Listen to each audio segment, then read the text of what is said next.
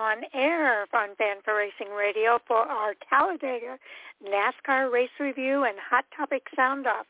And this is Monday night, October the 3rd. In our first half hour, we are going to start with some short track news. We're going to follow that up with our review of two ARCA races. The first is the ARCA Menards Series at Salem Speedway, and then the ARCA West at All-American Speedway. Two very interesting races. Then we're going to review the NASCAR Truck and Xfinity Series starting at 9 p.m. Eastern Time tonight. They both raced at Talladega Superspeedway this weekend. And then at 9:30, we have a guest from the Spears SRL Southwest Touring Series. Driver DylanZampa will be on after winning this weekend in the Stockton's SRL Pro Late Model Race. After that, we will review the NASCAR Cup Series playoff race at Talladega Superspeedway. 10 o'clock, of course, is our NASCAR Hot Topic Sound Off, with our Fan4Racing crew. And joining me for tonight's show is our co-host for tonight, and that is Sal Sigala. Welcome to the show, Sal. Well, good evening, Sharon. Thank you. Okay. Definitely looking forward. We're going to get into the short track news here first. And one of the big news stories that came out today is that USAC and NASCAR have announced a new partnership in youth racing. So the NASCAR Youth Series will run a 9-race national championship schedule that will be comprised of 7 pavement and 2 dirt races at temporarily constructed racetracks. And these races, a lot of them do coincide with the NASCAR series that are racing.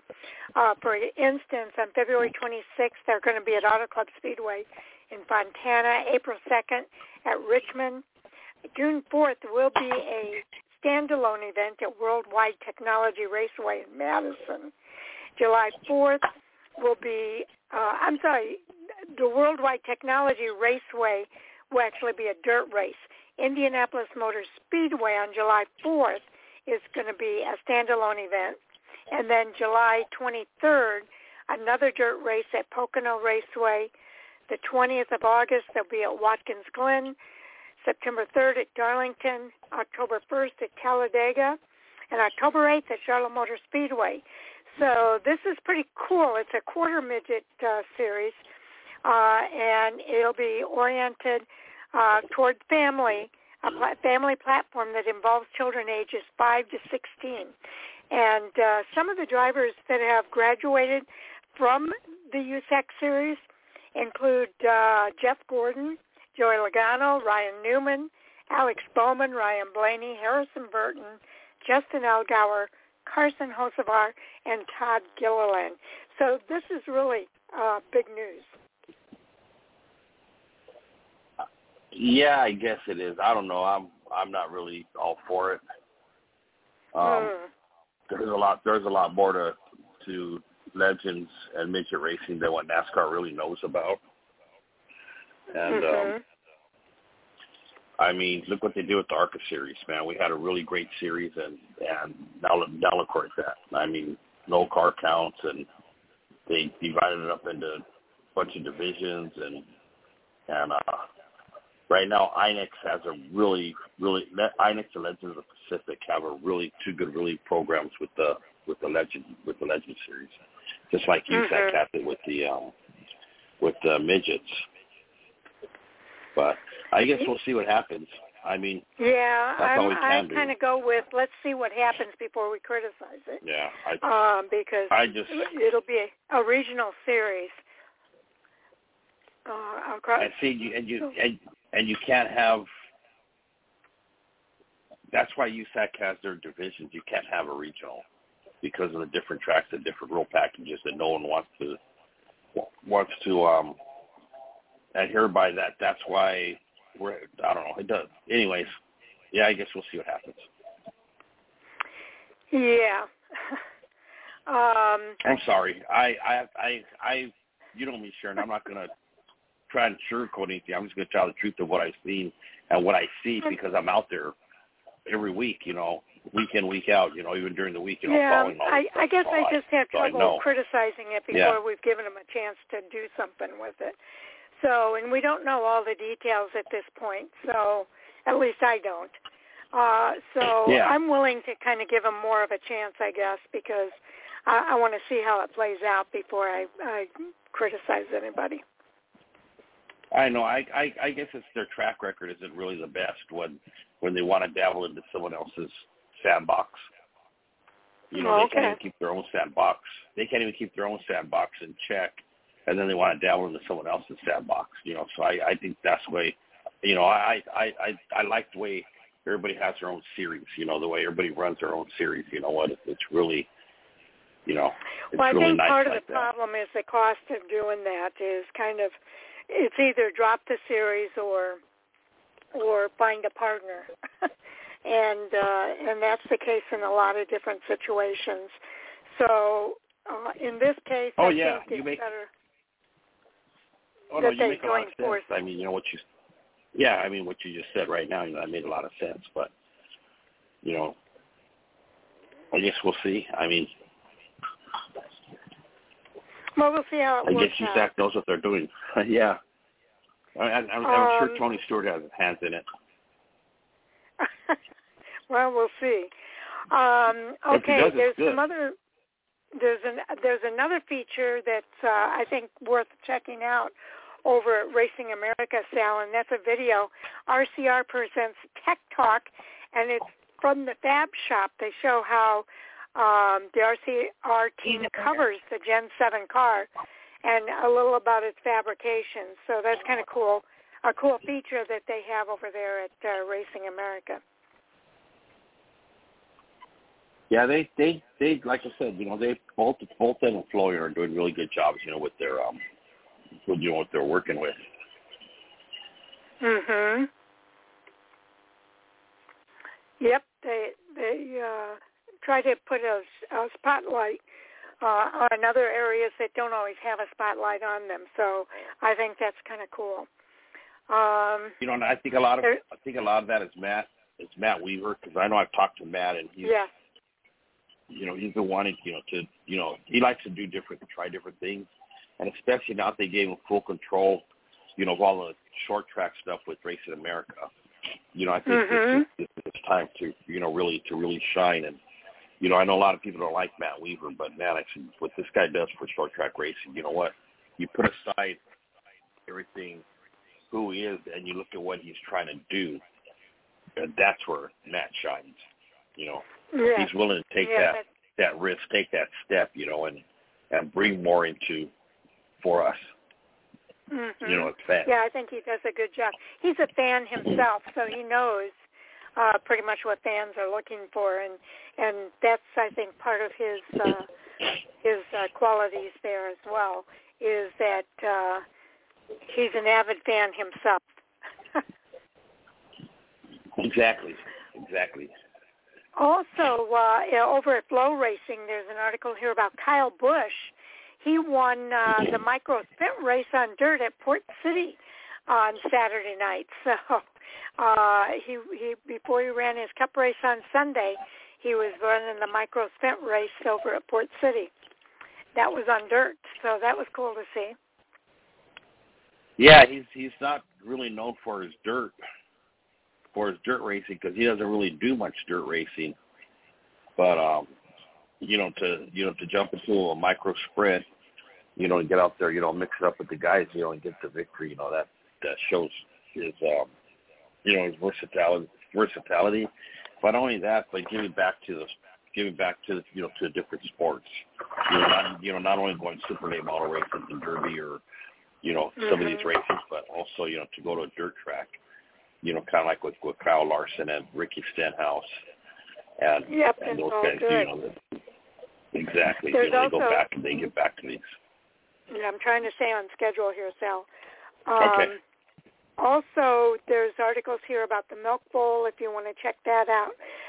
But for now, we're going to move on now to the ARCA Menards Series.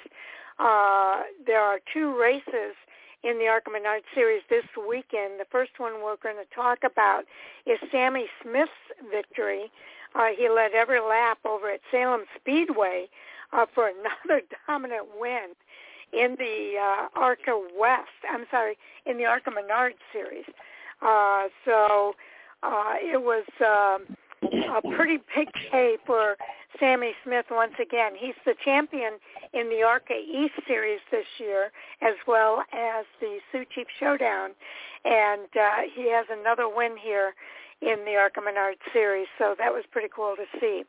The results show us that Jesse Love came in second, then it was Daniel Dye in third. Will Kimmel, the local favorite, came in fourth place. Taylor Gray rounds out the top five. The next five drivers were Nick Sanchez, Greg Van Alt, Tony Breidinger, and Amber Balkin, and Bryce Hageberg round out the top 10. So pretty cool race for Sammy Smith over there at Salem Speedway this weekend. Yeah, well, he continued his dominance, and now it's time to, kind of curious, what he's going to get lined up for next year, after, all these wins he has here at in the ARCA Series. Go ahead. Go ahead. No, he was the ARCA East champion, and now he's 2 years in a row, and now he's not the champion because he couldn't race the full schedule here in the ARCA Menards Series. So I know he's raced, excuse me, I'm having problems with my voice today. I know he raced in the Truck Series a few times, and I'm sure we'll see him do more of that next season. But I see him going after that championship in the ARCA Menards Series for next season. Yeah, but that's a really good possibility. He missed 4 races this year, and even with those 4 races he missed, he was only something like 130, 135, somewhere around there points out of the, out of the lead to win the championship. Yep. So for missing 4 races, and I think I guess we get to the points, we'll do it later, but I think he had the most wins too. So that alone would have, would have catapulted him, into the exactly. championship lead. And since we're talking about the points, let's go ahead and cover that here for the ARCA Menards Series. All right. So right now we got Nick Sanchez, who has a 5-point lead over Daniel Dye.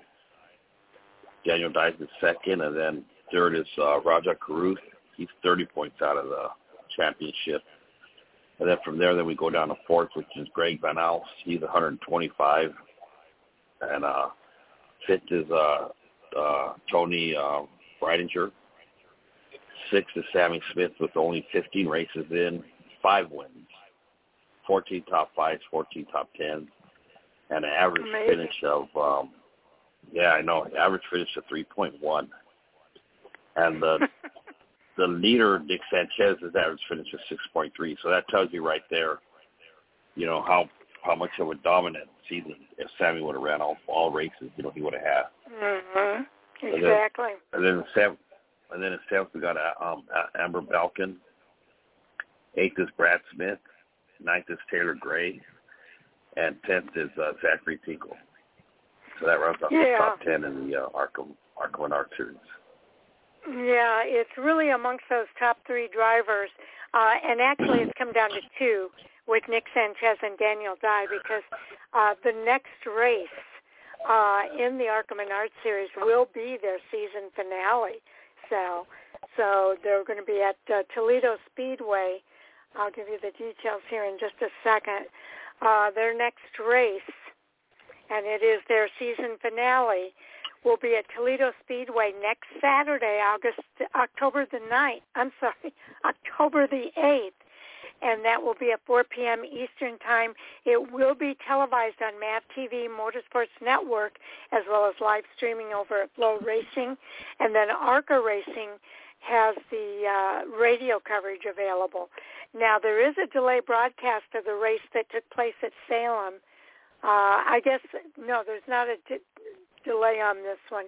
It's the All-American race where there is a tape delay on USA, but we'll get to that when we get to the next race. But, yeah, this will be the last race for the ARCA Menards Series at Toledo on Saturday. So the season finale will determine who our champion is, and it is between those two drivers with just 5 points separating them. So. Yeah, it's going to be good. I mean, whoever finishes on top is going to be the champion. You know, depending what the car count looks like. Yes. You know, so it could be they could go 3-4, and Daniel Dye could finish third, and Sammy Smith could finish fourth, and Daniel will take be the champion. So that's what we're looking at. Whoever finishes higher in the race. In the race, points, exactly. Whoever finishes higher in the race is going to be our champion. So Daniel Dye is always a tough cookie. You can't never count him out. So this is a do not miss race next Saturday. Again at 4 p.m. Eastern Time on MAV TV or Flow Racing for live streaming. Now for the ARCA West, we're going to talk about them next, and I'll go ahead and get this out of the way. They have 2 more races left after their race at All-American Speedway this weekend. They will be racing Friday, October the 14th at the Bull Ring at Las Vegas Motor Speedway at 11:35 p.m. Eastern Time. That will have a tape delay on October the 21st at 5 p.m. on USA, but you'll be able to catch the live race on streaming at Flow Racing. Also, ARCARacing.com will have the radio coverage available.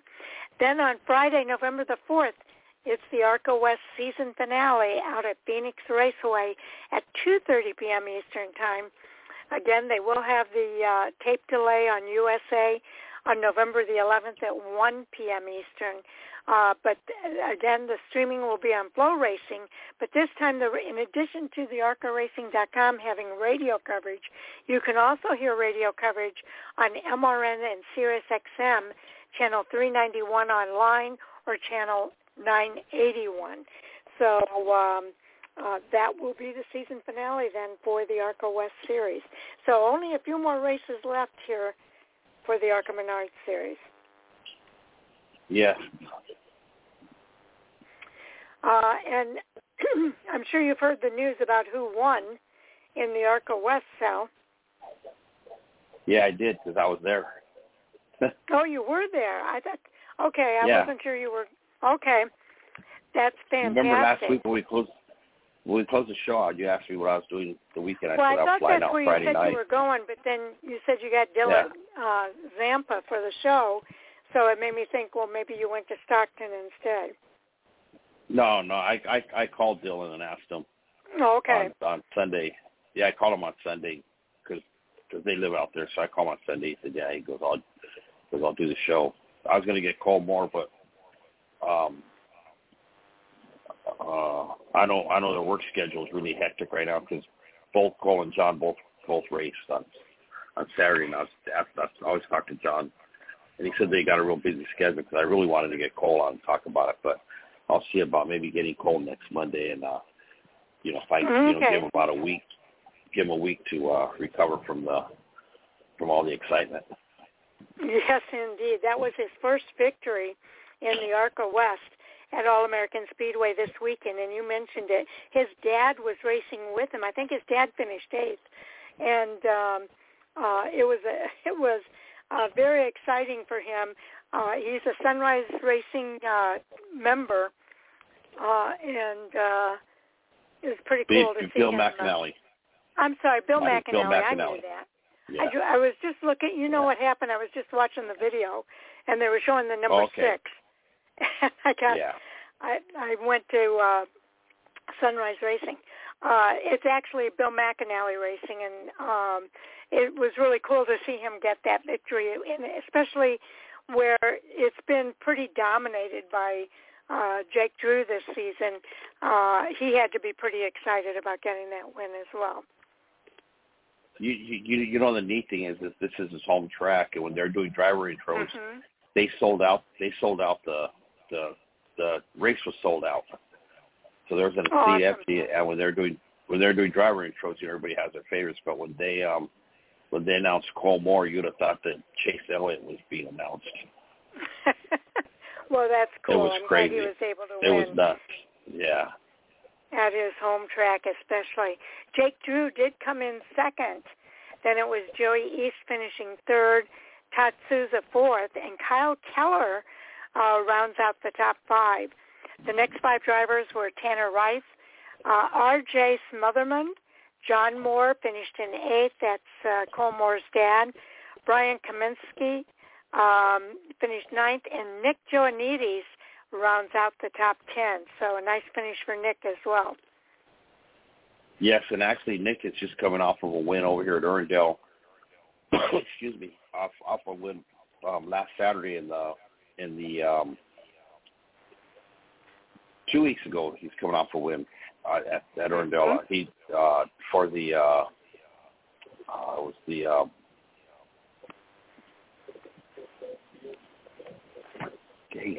SRL. For the SRL.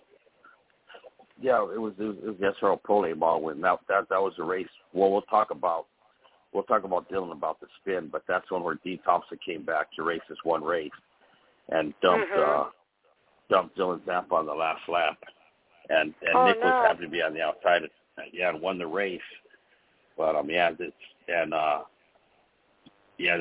Nick picks up the 10th place win, and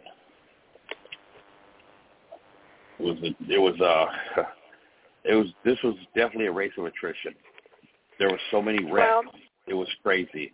Red flags. I think we had 2 red flags. You're talking about All-American now? Yes, I'm talking back at the West race Saturday night. We had like 2 red flags for like 20 minutes. Guys were getting wrecked. Guys were getting spun. I mean, it was a battle, and I'll tell you, man, Cole and Jake put on a good show. I kind of felt bad for Joey East because Joey East led a lot of laps too. He was fast, and he got kind of shoved on a restart that I think, in my opinion, ARCA should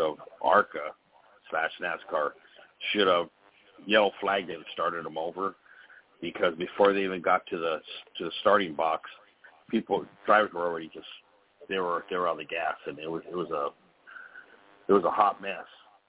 And Cole Moore and Jake came out, and Joey was like, I talked to Joey after the race. He goes, I couldn't believe he goes how fast I got pushed to the back that he had to make his way back up. But Cole and Jake battled it out, and Cole finally came out on top. And I talked to Jake at the airport where we flew on the same plane yesterday. We kind of talked about it. We would have done things different, but you really can't do things different on a track that small. The laps just click off so quick. Yeah, things happen so fast. But you know, things are always 20/20 in retrospect. But let's go ahead and cover the points. Jake Drew pretty much has the lead here with 2 races left on the season. Yeah, I guess you could say that. I guess we already have almost a champion. It's going to be hard for Cole to make this up, especially with the way Jake's been driving lately. But you got Jake Drew leading the points, Cole Moore in second at 51 points, and Tanner Rife in third with 58. I even talked to Tanner after the race. He stayed at the hotel with us, and even he said he goes, there's no way. He goes, I can make up that 58 points in 2 races. He said, Jake's just... Well, he's only 7 points behind second place, so not that I wish anything bad for Cole, but there's 6 points between him and the 4th place driver, Todd Souza. I told Tanner, I told him a win in Vegas, you get to Phoenix, you're going to have a big field. I go, there's going to be a lot of points up for grabs. The more cars there are, the more points are up for grabs. I said, you're going to have a whole lot of points, plus you're going to have you might have an Xfinity driver or 2. You might have a truck driver or 2 in there. I said, and Jake could get shoved all the way to the back, and you can be up front and make up those points. But I think the pivotal race is going to be the Vegas race to see where these top 3, where they filter out after the race. In Vegas, I think that's going to be the big thing. So anyways, back to the points. You got Todd Souza in fourth. Joey East rounds out the top five. And then from there you got Takuma Koga, who I really felt bad for. He got in a wreck and didn't end up with DNF. He was running good, running strong. Yeah. Mm-hmm. Bridget Burgess also had a horrible incident. I mean, she got dumped for no reason early in the race. She's sitting at 7th in points. She was pretty upset with the guy that dumped her, and I don't blame her because when he dumped her, somebody ran into her. Yeah, that's terrible. But her mom's going to race as at the bull ring, I think. I think both of them are going to be on the track. Yeah. Yeah. Oh, so yeah. Sarah said she goes, I'll be at the bull ring. But she was fuming up in the spotter stand. She was yelling and screaming, and she wanted to jump on the track and stalk this guy. But either way, so then and then we got Paul Petrocelli Jr., who also raced. He had a really good run. And then ninth is Austin Broussard, who hasn't ran since he lost the right to Ladin Lewis. Ladin Lewis is 10th. And he had a very eventful day, too. So all in all, it was a good race. I mean, when you see the replay, it's going to be long. Yeah. Well, I tried to watch this race, but the replay that they had, they showed all of the racing that took place all day long. And this race didn't take place until later at night. And I'm like, it's going to take me forever to get to the race. So I just kind of had the other races on all day. And then I had to do some things, so I never did get back to it. But I will watch. That it is going to be tape delayed on USA, as I mentioned earlier. So I'm going to watch that tape delay race. You know, and actually what they did was there's supposed to be a modified race before this race. But because of time restraints, they want to move the modified race back because the legend race they had before this race, they had some red flags in it, and they had some accidents, and it took a while to clean up, and then they had another race before that had some accidents they had to clean up. So it was a crazy night. It was a crazy night of racing. Good racing, though. It was a full day of racing, I know that. And it was nice to see the stands sold out. I posted a picture of the legends when they started, and you could see the stands were packed out. That's pretty cool. Again, the tape delay of this race out at All-American is actually not this Monday, today, but a week from today, Monday, October the 10th at 1 p.m. Eastern Time, and that will be on USA Network. So check your local listings for the correct time for your time zone. But, yeah, it's pretty cool that they do have that tape delay. And like I say, I tried to watch it, and it was just, I was watching all kinds of racing all day long. But it's interesting to see the ARCA Menards Series winding down their season. Next week, the ARCA Menards Series will close out their season and crown their champion, and the following week we'll be back at the Bull Ring in Las Vegas for the penultimate race before their season finale out at Phoenix. So pretty cool. It's been a good season. Yeah, it is. Oh, yeah, it's been a good season. Jake is really confident. He's got the championship almost locked up, which he should. You know what? He just has to stay clean. You know what? And not have any DNFs, and he should basically well have it locked up. But and then as far as the Rookie of the Year, Tanner basically has that already wrapped up, already locked up too. Yeah. Okay. So Bob Rigotti. Well, we're gonna. So Sunrise Racing just might go champion and Rookie of the Year in the same season. Very cool. Okay, Yeah. We're going to move over to the NASCAR Cup Series. It's time for us to talk about Matt DiBenedetto's win in the 17th annual Chevy Silverado 250. He's 31 years old, driving the number 25 Rackley Roofing Chevrolet for owner Curtis Sutton. His crew chief this weekend was Chad Kendrick.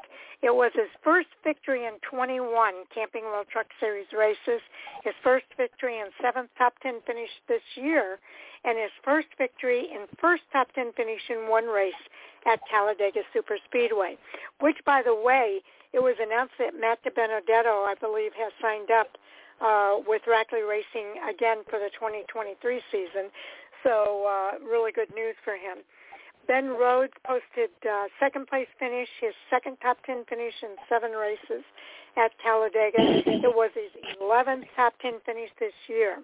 Brett Holmes finished third. It was his first top 10 finish in 2 races at Talladega. For a minute, I think Brett thought that he had won the race, but it was not to be. Jack Wood was the highest finishing rookie. He finished in 19th place, and it was a review finish at the end of the race, I guess, because Matt was pushed below the yellow line, which you're not supposed to do at Talladega. But because he was forced below the yellow line, it put Brett Holmes back in third place and put Matt DiBenedetto up as the winner. So a little bit of an interesting finish there. It took a lot of last lap gumption at Talladega Superspeedway on the high banks, and there was an official race finish review afterward. Longtime competitor Matt DiBenedetto earned that first victory in the Camping World Truck Series. When the race went into overtime, setting up a very dramatic finish. On the final lap, the lead swapped hands numerous times before a wreck broke out heading toward the finish line. The caution fell, freezing the field, and DiBenedetto was pushed below the yellow line, while the number 32 of Brett Holmes rode the high lane. It appeared Holmes narrowly beat DiBenedetto to the line, but NASCAR reviewed the video at the time of the caution, declaring DiBenedetto the winner. Ben Rhodes again finished in second, followed by Holmes in third. Then it was Ryan Preece, Christian Eckes, Haley Dagan, Chase Purdy, Colby Howard, Parker Kligerman, and Tyler Ankrum were the rest of the top 10. Playoff drivers that were not within that top 10 include Chandler Smith. He finished 14th. Zane Smith, 17th. Stuart Friesen finished 20th. John Hunter Nemechek, 24th, and Grant Enfinger finished in 29th place. There was a very scary accident early in the race on lap 19. Just before the end of stage 1, the number 3 of Jordan Anderson's Chevrolet burst into flames and slammed into the inside wall. Amazingly, Jordan climbed from the burning car and was taken to the infield care center and later airlifted to Birmingham for treatment of second-degree burns. He did put out a notice saying that he's going to be healing, but he was sent home from Birmingham, and I was just glad to hear that he was okay after that. It was a scary wreck. Chandler Smith won stages 1 and 2. There were 25 lead changes among 11 drivers and 9 cautions for 36 yellow flag laps. The average speed of the race was 114.286 miles per hour. And it should be noted, Jordan was in the top 5 when his truck caught on fire. Yeah, and some of the things that they're looking at too when I was watching the race was they were looking at the replay to see where the cars were when it went yellow, because everybody, you always look at the start finish line, but the yellow came out before they crossed the start finish line. They were trying to figure out who was in front, because it did look like Brett Holmes, was leading the race, but then after they went back and seen right when the yellow light came on, that it was Matt. It was Matt DiBenedetto that was in the front, because first thing they think is, okay, yellow, okay, who crossed first, but then, a lot of fans forget that NASCAR goes back to when, since they say, exactly, when the, when the caution, came out. So it was, Only 3 drivers in the top 10. Playoff drivers, I mean. Yeah, we're that's for a while that was what we were looking at with the Cup Series. For when they started the chase, it seemed like only other drivers were the ones finishing because the Cup drivers they're dropping like flies. I mean, Kyle Busch, two blown engines and a tire. Yeah, but that's going to be later, Sal. We're talking about the truck race now. No, I know. I'm just saying it seems like the Truck Series is following the same pattern as the Cup Series. With they've had some non-playoff winners, that's for sure. Exactly. It's good though. It's good for the sport. Mhm. I think it is. It is good. Everybody wants to win. No doubt. No doubt. Everybody wants to get that win. Your thoughts about the Jordan Anderson thing that happened? Any thoughts there? Yeah, he's lucky to be alive. I mean, I understand the truck was on fire. Like they said, he probably didn't know where he was when he jumped out of the truck, but, a couple seconds earlier, he would have jumped out and he could have gotten squashed between the wall and the truck, and that would have been the end of him with the speed that truck was traveling. Yeah, I was amazed that he was able to get out of that car the way he did. The good Lord was definitely looking over him. I think he mentioned that in his statement. That was very scary. I don't know how he got out of that car, out of the window, and up onto the barrier with the car crashing all at the same time. It was pretty dramatic. Yeah. It was. I mean, and I watched it over and over again. I'm like, a couple seconds later, and he would have gotten out of the car right as it hit the barrier, and it probably would have bounced him into the fence. It could have bounced him back on the truck, or it could have bounced him so hard he could have injured himself real bad. But I don't know how he was like a fly and bounced and got on the barrier and out of the way, because that could have been, like I said, 1 or 2 seconds earlier, he could have got stuck between the barrier and the truck, and it was squashed him to death. Yeah, it looked like he was getting out of the window, and when the car hit, it bumped him up on top of the barrier. But yeah, it was scary. And I'm just so thankful that he's okay after all of that. I know he's got some healing to take place, but the doctors have all said that he will heal, and hopefully he'll be back to racing again. But very, very scary incident there. There were some other drivers that had some incidents. Jordan Anderson ended up finishing 36 because of his accident. Brian Dozat had a damaged vehicle policy finish at 35th spot. That was on lap 32. There was also an accident involving Dean Thompson and Lawless Allen on lap 32. Then Jennifer Jo Gobb had a clutch issue on lap 73. Another accident on lap 78 took out Austin Wayne Self and Tanner Gray. And there was, about 4 or 5 drivers that finished a lap down, starting with Corey Heim, Blaine Perkins, Carson Hocevar, and Grant Infinger all finished a lap down. So an interesting race because some of the people we mentioned in that group were playoff drivers, and they had, like you said, a race of attrition. Yeah, it was pretty wild. But what else do you expect from Talladega? It never. I guess you could say the track never disappoints. Well, yeah, we never know what's going to happen at Talladega. It's the wild card race for sure. Let's hit the point standings. Okay, so the points, driver points after Talladega is Ty Majeski's already in the next round. He has that one win. And then from there, we go down to Chandler Smith. Third is Kane Smith. No relation, by the way. Right. Next down is Ty Majeski. And then they got Chandler Smith again. Yeah, I don't know why they did that. And they got Zane Smith again. Yeah, actually, it just goes. Yeah, those top three are listed twice. So yeah.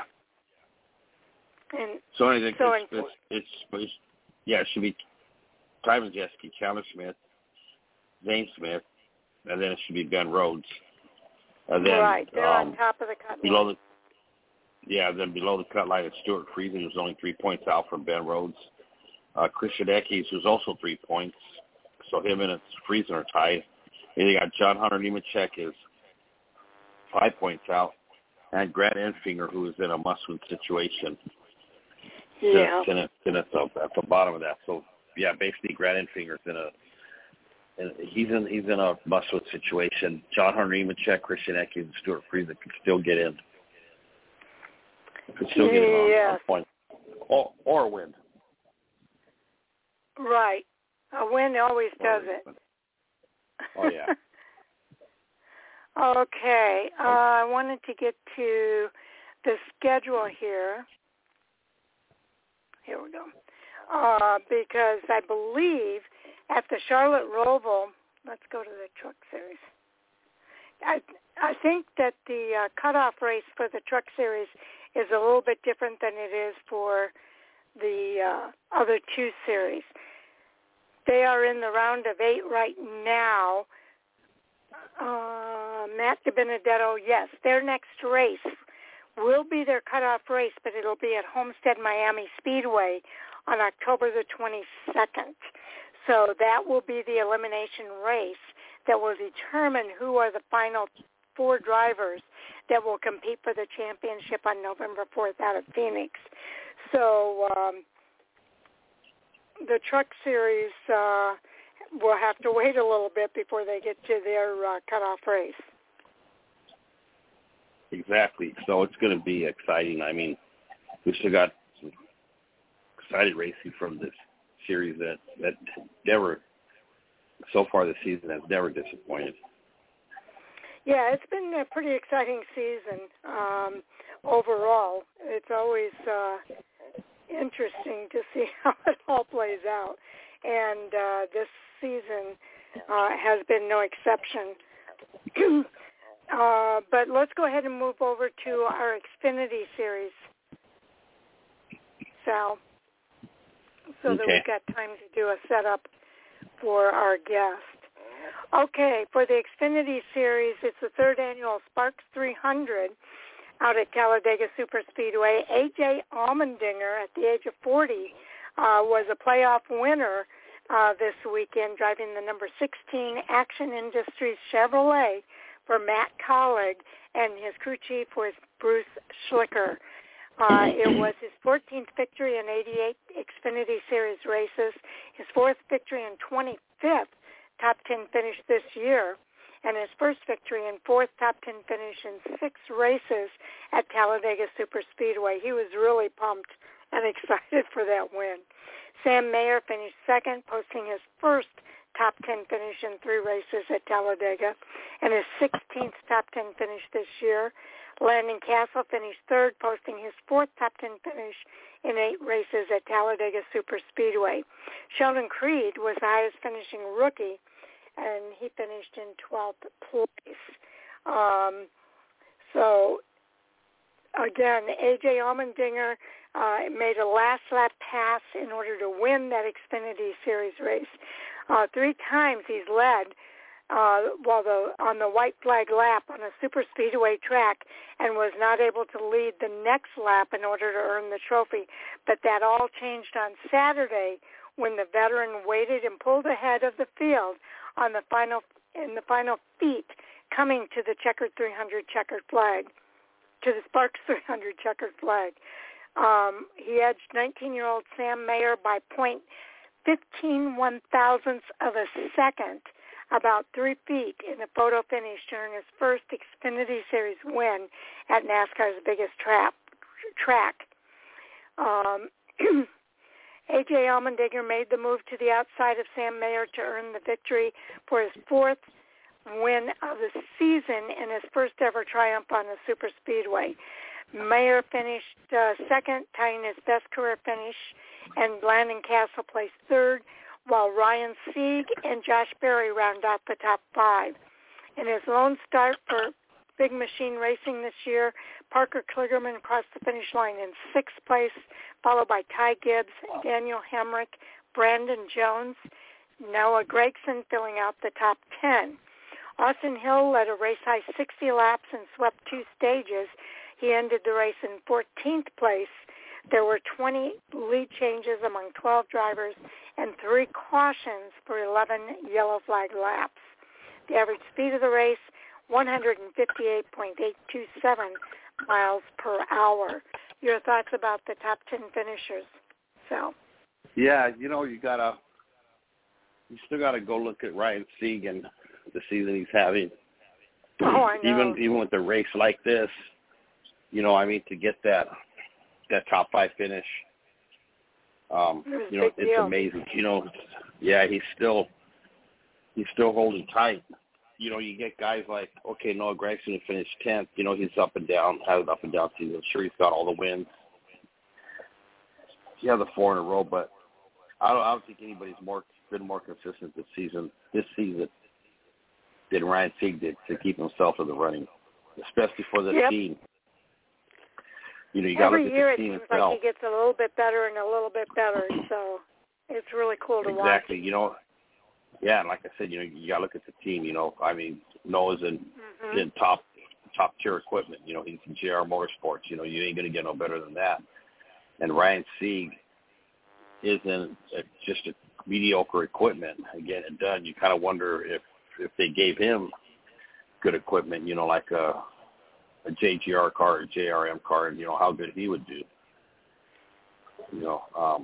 But once again, AJ, congratulations to AJ Allmendinger on the win.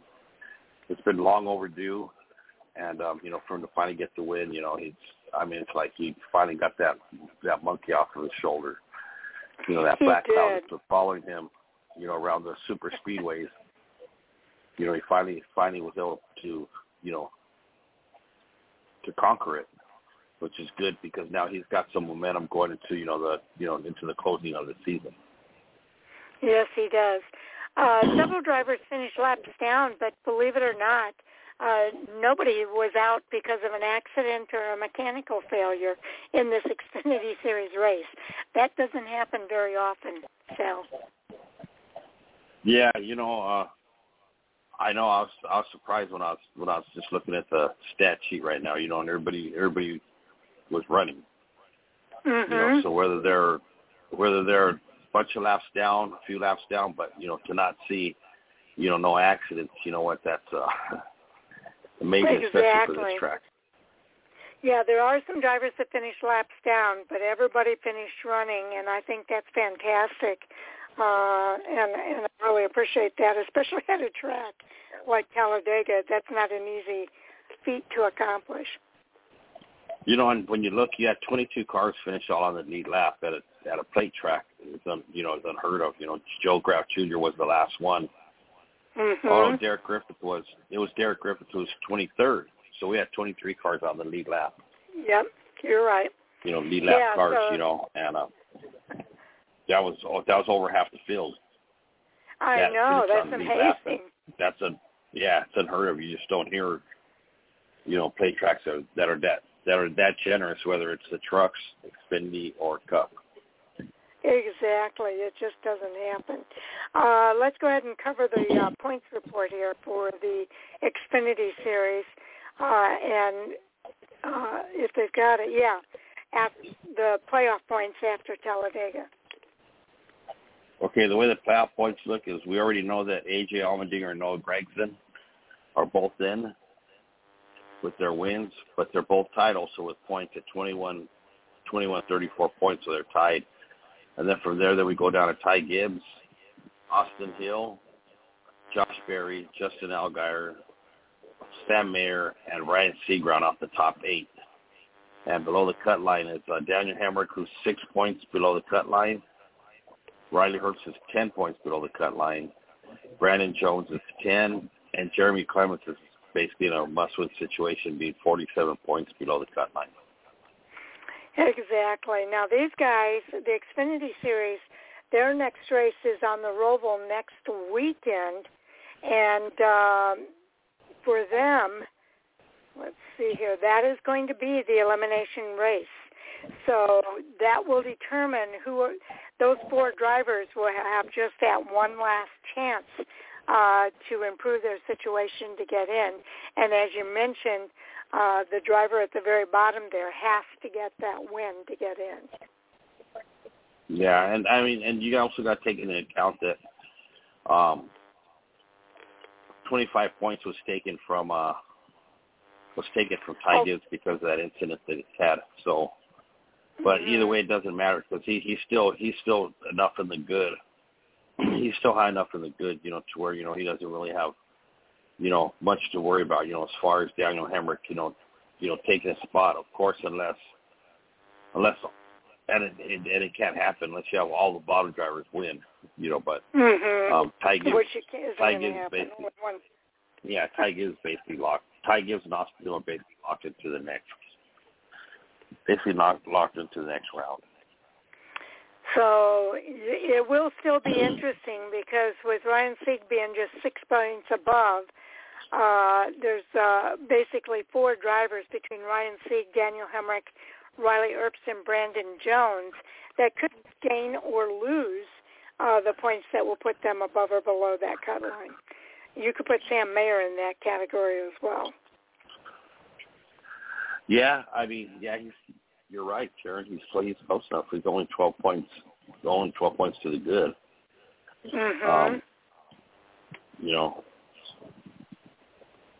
Yeah, you're right on that.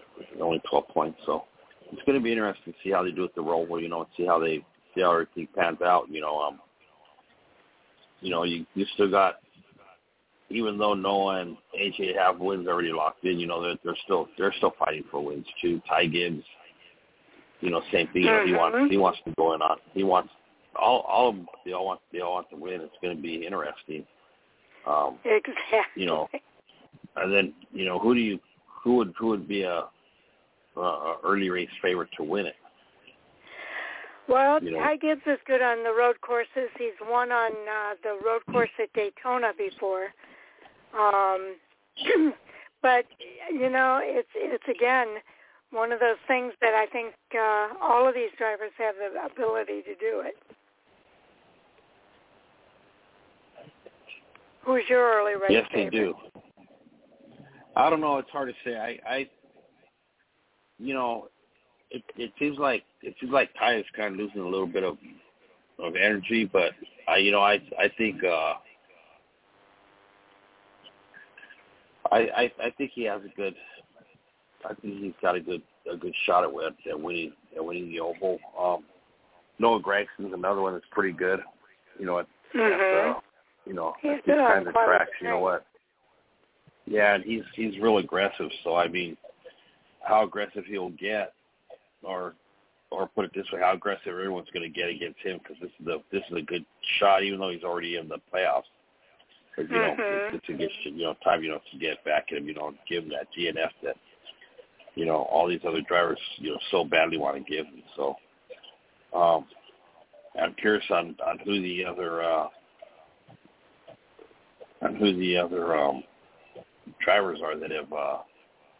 Sheldon Creed's another one. You can't count on Sheldon Creed. He's pretty good at the.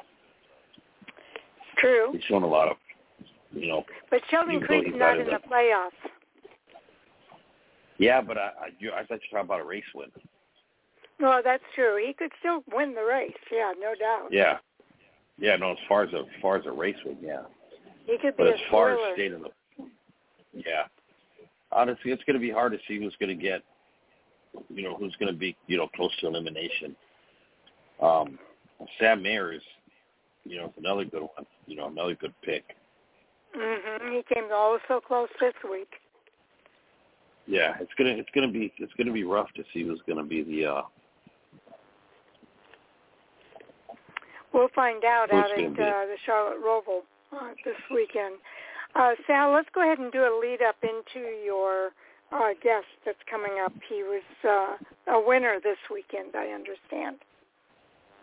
Yeah, he went to up to Stockton. Stockton had their they had done this last year too, where they had the one-off pro late model race, and they it was a big money race.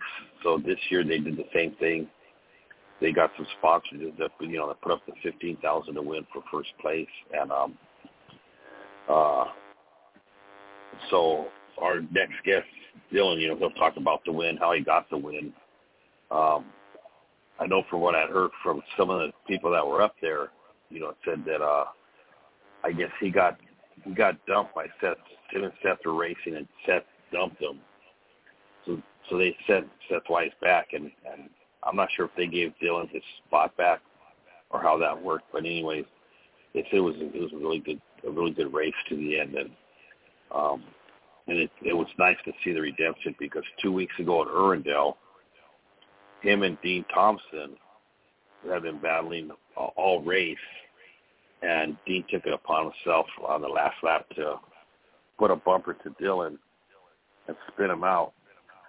I know that came under a lot of controversy. A lot of people talked about, that what Dean did was okay.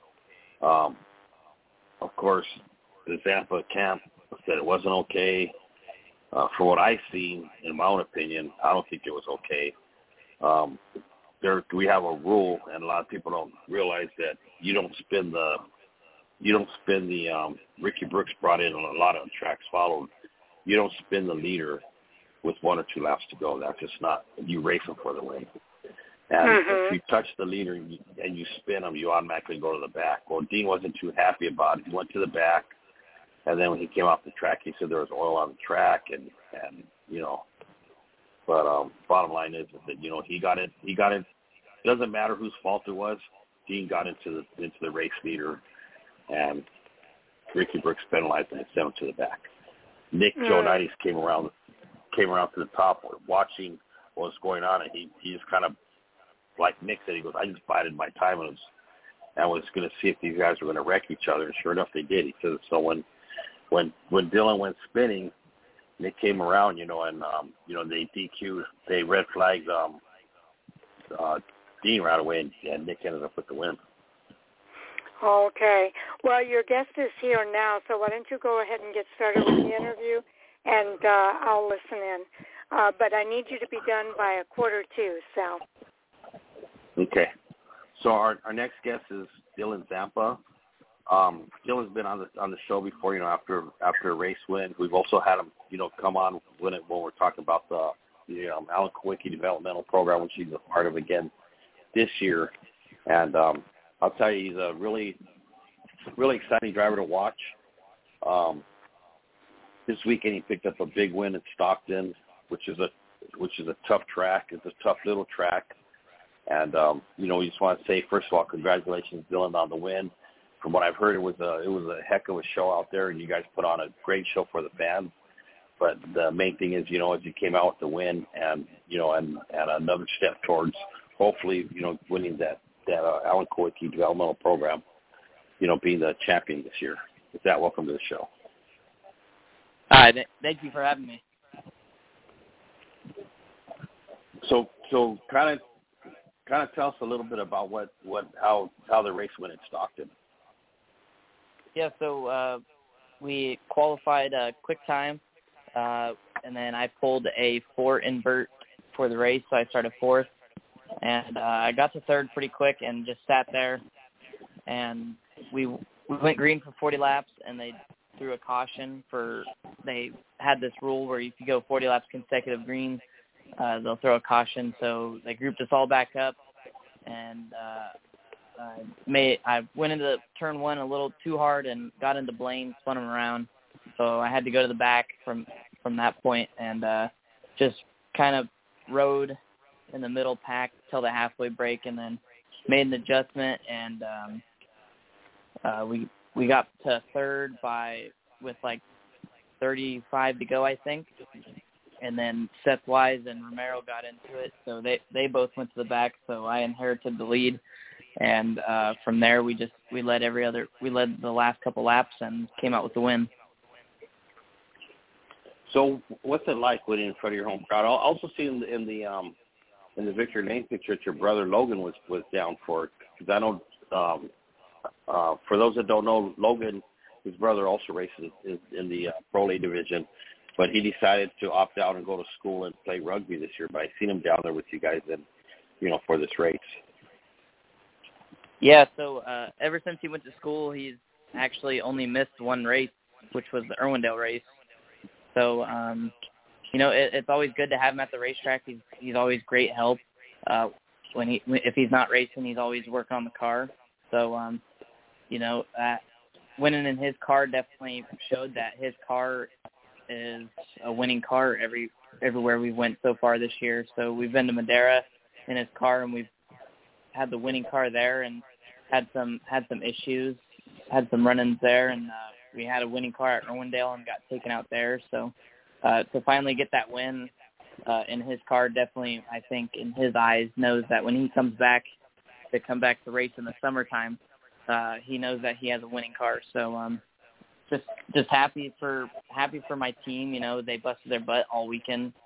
We struggled a little bit on Friday, but I knew that my team and my dad, they can get the car dialed in, and they definitely got it dialed in for Saturday. We were quick time in practice, quick time in qualifying, and then won the race. So I would consider that a clean sweep for the weekend. So, my sponsors, they're a big part for allowing me to race this many races this year. We're on race 21 or something like that this year. So it's a lot of races, but I'm just super thankful for the Quickie Driver Development Program and Tom Roberts and all the board members for giving me another opportunity to run for the program for a second year. So we're just trying to go above and beyond with the community service work this year, and I feel like it's been a big help to me as a driver and a person, and also to all the communities that I've helped this year. So just super thankful for everyone to help.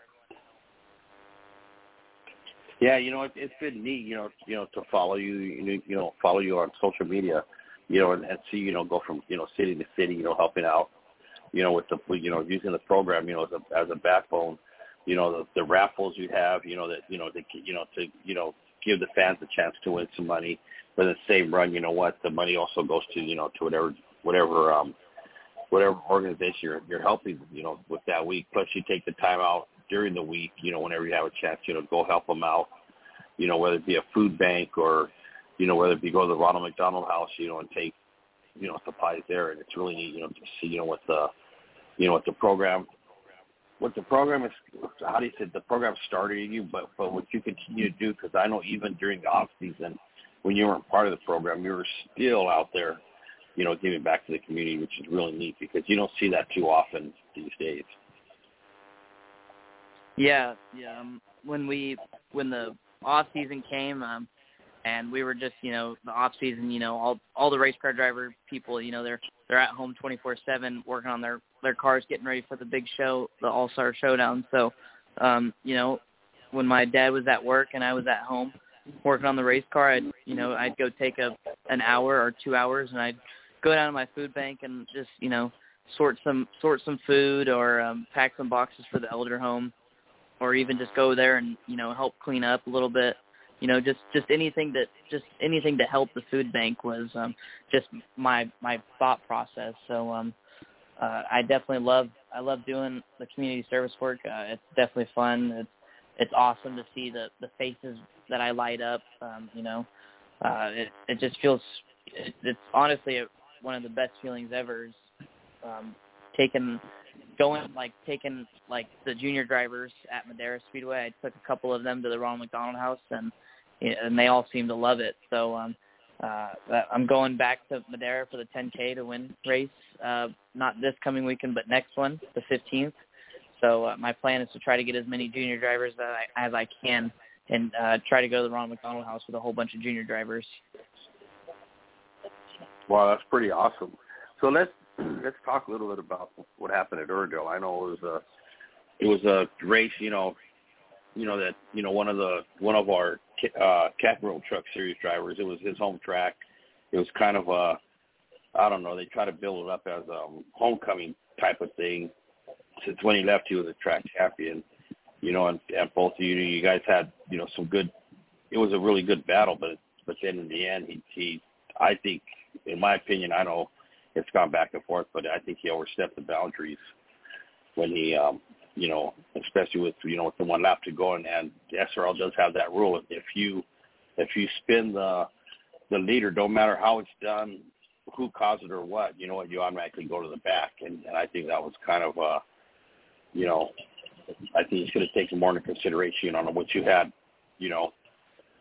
what your goal was with this series, being a full-time driver, and where you're trying to get with it. Yeah.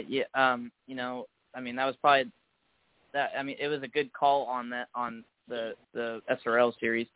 They definitely made the right call for putting them to the back. Their rule is if the white flag's out, if the track is blocked, then the yellow checker will come out. So I knew that when the white flag dropped, and then I saw the white flag coming off of turn 4, and I was already getting picked up off of turn 4, and I was getting pushed down the whole straightaway. So there's really kind of nothing.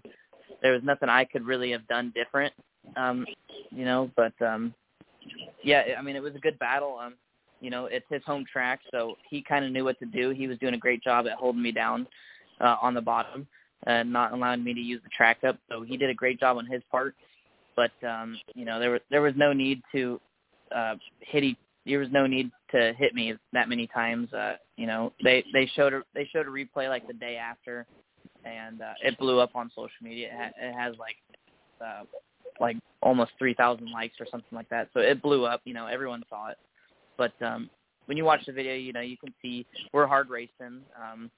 We're both using the track up. So, I mean, there's nothing different you could have done there. But the amount of times that I got hit before I tapped him back was just outrageous to me. When I counted it, it was like 6 times before I got back and hit him and moved him out of the way. But it's good hard racing. The fans love watching that type of racing. And when us pro late drivers go to the big tracks, you don't really expect to see that. That's like what you see on the short tracks. So when we go to Kern, it's usually a follow the leader. You don't see racing like that. So Irwindale is always a great track to race at, even on the little track on the inside. That track's hard. That's you got to be a really good driver. You got to be consistent on your line, on your throttle, on your braking. So on the big track, you just got to have a really good setup to be competitive on the half mile. So if your car can turn really good on the top and bottom, you're going to be a contender to win the race. So, for the Irwindale race, it was a bummer leading that many laps and then getting taken out. But, we rebounded, got our head straight, and went to the Stockton race with a good mindset, and we came out with the win there. So super happy that we were able to get the win there. Bummed that I wasn't able to get the win at Irwindale, but when we go back there in November, definitely I'm looking for a win there again. So how do you rebound back from a race like that? Like you said, there's once he spun you, there was nothing you could do. They came around, they took the checker flag, and and the night was over. So how do you rebound that? Especially to get ready for a track like Stockton, where racing is going to be a lot more. There's going to be a lot more bumping. There's going to be a lot more. I don't know. I guess you could say aggression, because it's such a short track, and not only that, but Stockton also has that. It's got that reputation as a track. That there's going to be a lot of carnage. Yeah, so this year our motto has been PMA, which is positive mental attitude. So I read that in Alan Kowicki's book that my buddy Jeremy Doss loaned me. So, we've kind of just been doing that the whole year. And after a race, we come back home, and for me to clear my mind, either it be going to my food bank and spending a couple hours there and just clearing my mind there, or it could be going golfing with my buddies from school, So it could be that, or playing some iRacing, or just some stuff that, you know, teenagers do. Just some stuff like that. Go hang out with my buddies. Go bowling. Some stuff like that is what I do. So that's what I do to clear my mind. I don't know what my dad does. I'd have to ask him. That's probably a good idea to do. But that's what I do to clear my mind after a race. I'll tell you, he was pretty upset. I was following him over to the car, and I thought I was going to see an arm magically connect on Dean, and then all of a sudden he just went up there and he clapped at him and walked away. You know, and I thought, man, Joey, I said, that's, you know, for the way you felt, you know, and for the way he handled it, that was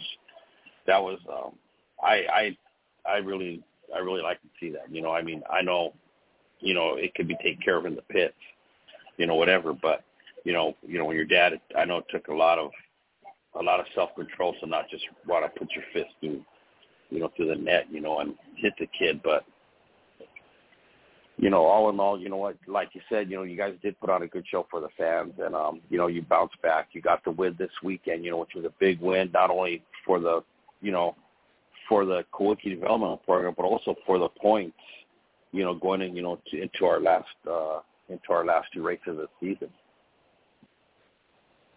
Yeah. So, at Irwindale, I didn't even know. A couple of my crew members went up to his car. I didn't even know that happened until I went back and watched the race. But yeah, you know, he's not like that in any way. He's not the guy to go, you know, throw punches. So I when I saw it, I knew exactly what he was going to do. He was going to go, you know, say a couple words to him, and so I know that my dad won't punch someone for taking us out. So you know, that's, you know, he showed me you know, what to do, how to handle a situation. And Dean tried to come find me in the pits, but come to find out it was actually his spotter that tried to come find me, not Dean. So I wasn't too happy about that he didn't come down to apologize. And you know, he tried to apologize on social media, but it wasn't sincere at all. You know, he tried to say we were both hard racing, but in the video you can clearly see me getting punted around the track a couple times before I moved him. So you know, if I ever race against him again, you know, I just hope that he learned his lesson, that he doesn't need to hit me that many times. So you know, I've raced with him before, and that was actually not the first time I've got taken out by him. So last year I actually got taken out by him at Roseville. But at Roseville, for the NASCAR rules, you know, there's the protect the leader rule, so you get your lead back. So I knew at Irwindale I wasn't going to get my lead back. I knew the caution wasn't going to come out, so I kind of knew the race was over. So that wasn't my first run-in with Dean, but you know, I always look forward. I don't look in the past. So if I ever race against him again, you know, I'm just going to, you know, I always forget about what happened, and I always just think about what to do in the next race. Well, that's a good attitude to have. You know, it's really good, you know, especially, you know, for the younger drivers coming up, you know, to pick up those attributes, you know, and you know, and I know it's not easy, especially in the heat of the moment, but, you know, Dylan, this season, you know, you've shown a lot of poise. You know, you've shown a lot of professionalism in all the tracks you've gone to. You know, you show you have a heart for the community that you go to. You know, with what you're doing with the helping the food banks and Ronald McDonald houses, doing the routes and stuff like that. You know, it's really neat to see it all. You know, and once again, I just want to congratulate you again for on the win this past weekend. I wish I could have been there, but I wasn't. And if there's any shout-outs you want to give to team members or sponsors or anything, now's the time to do it. Yeah, you know, I'd obviously like to first off start by thanking you and everyone to do this show. Once again, thanks for having me on. But yeah, I'd like to thank my mom and my dad. They're my two number one supporters, so couldn't do without them. Valley Fabrication, Anderson Logging, Sierra Speed Technology, PFC Brakes, KRC Power Steering, Swift Springs, Helm Metal Fab, and Nitro Racing as well. Well, Dylan, this is our segment's over with. So I just want to say once again, congratulations. Good luck in your upcoming races. I know I'll see you at Kern, and I'll see you at back over here at home track at Orangedale. It's always neat to have you on the show and hear perspective. It's neat to hear, like I said, the enthusiasm away from the racing part, which is giving back to the communities, which I think is ultra important, and it's good. And I like the way Tom Roberts, kind of runs the quickie developmental thing. So with that, we want to say good night. Thanks again, and congratulations, and we'll talk to you hopefully pretty soon here when you get another race win. Appreciate it. Thank you for having me on. Okay. All right. Good night. Sharon? Yeah, that was a great interview. I always enjoy having Dylan on the show. And I really like the feature about what he's doing with the food banks and how he kind of decompresses after a race and moves on and gets ready for the next race. That was all great information, and I'll look forward to having him back on again. Yeah, I couldn't do it. I can't even do it now. I mean, when I get back another photographer, that's it. They're done. I don't talk to them. They come by me, and I just tell them, you know what, you got like 3 seconds to walk away from me, or it's not going to be pretty. I mean, I don't know how these drivers do it, because I could not get behind the wheel of a car and continue on. But either way, I know we need to continue on. Yeah, we still have to do our race review for the Cup Series at Talladega Superspeedway. The race winner was Chase Elliott at the age of 26, driving the number 9 Napa Auto Parts Chevrolet for Rick Hendrick, when his crew chief, Alan Gustafson, it was his 18th victory in 252 Cup Series races, his 5th victory and 19th top 10 finish this year, and the 2nd victory and 7th top 10 finish in 14 races at Talladega. Ryan Blaney came also close again. He finished 2nd, posting a 6th top 10 finish in 17 races at Talladega, and his 15th top 10 finish this year. Michael McDowell finished 3rd, posting his 4th top 10 finish in 24 races at Talladega. And then Todd Gilliland finished 7th. He was the highest finishing rookie of the race. He's had some good top 10 finishes, Todd Gilliland, so it's really cool to see him doing as well as he is. Now, Chase Elliott grabs that win in a thrilling victory. He's the first playoff winner to actually win in the Cup Series. So and you could tell he's the unquestionable fan favorite at Talladega Superspeedway. Chase Elliott made a last lap series Yellowwood 500 victory on Sunday afternoon, having to better one of his best friends, Ryan Blaney, to earn the first automatic bid into the next round for the playoffs. With a lap to go, Elliott pulled his number 9 Hendrick Motorsports Chevrolet from the bottom lane to the top lane, and he had to be pretty quick to do that. He got a huge push from behind by Petty GMS Racing driver Eric Jones, and that momentum was enough to edge fellow playoff competitor Blaney by a slight 0.046 of a second at the line to give him a chance to hoist his series best 5th trophy of the season and the 18th of his 7-year Cup Series career. The win, again, was the 5th of the year, the 2nd at Talladega, and 18th of his career. Blaney finished in 2nd, followed by McDowell.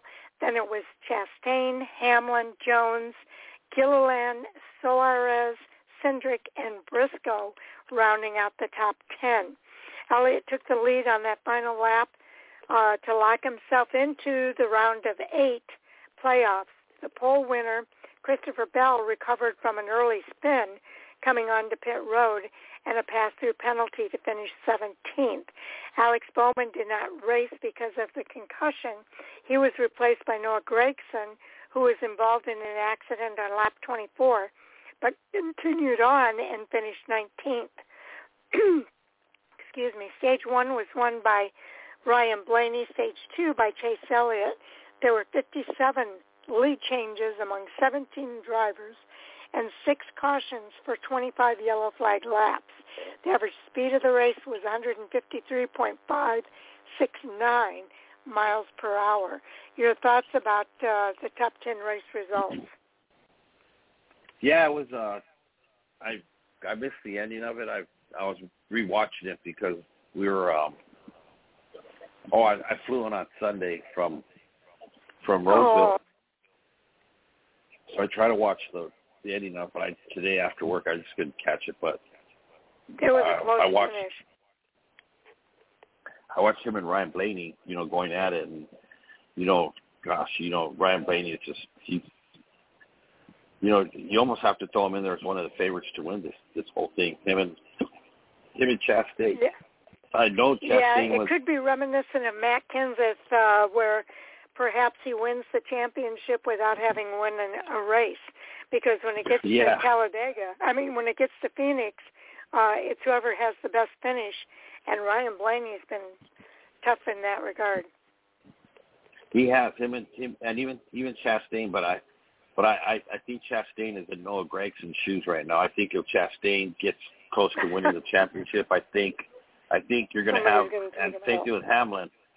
Yeah, I think if Hamlin gets close to winning, I think you're going to have 10 or 15 cars that aren't even in the chase that have nothing to lose, and they're just going to take them out. They need one of them. I know a lot of people want to put a shoe in Hamlin's mouth for all the whining he does, and Chastain, he brings a whole new dynamic to the sport. I like Chastain. I like Chastain too. He's rough, but you know what? That's part of racing. I understand times it can be a little bit too rough, but you know what? That's just his desire to win, and he'll win at no cost. Well, and he's trying to tweak that too. It doesn't cross the line. He knows he's an aggressive driver. And I think he has been trying to tweak himself a little bit to be a little less, I don't want to say less aggressive, because Ross is an aggressive driver, but to not take people out when he does those nudges. But yeah, I thought it was an interesting top 10, and it's going to be interesting to see what happens at the road course next week, because that's going to be their elimination race as well. Yeah, there's going to be some, how do they say it? There's going to be some hurt feelings coming out of that place. And like I said, this will be one of the places that, if you want to get the revenge, you get it here, because you know what, it's not an oval, and what are they gonna?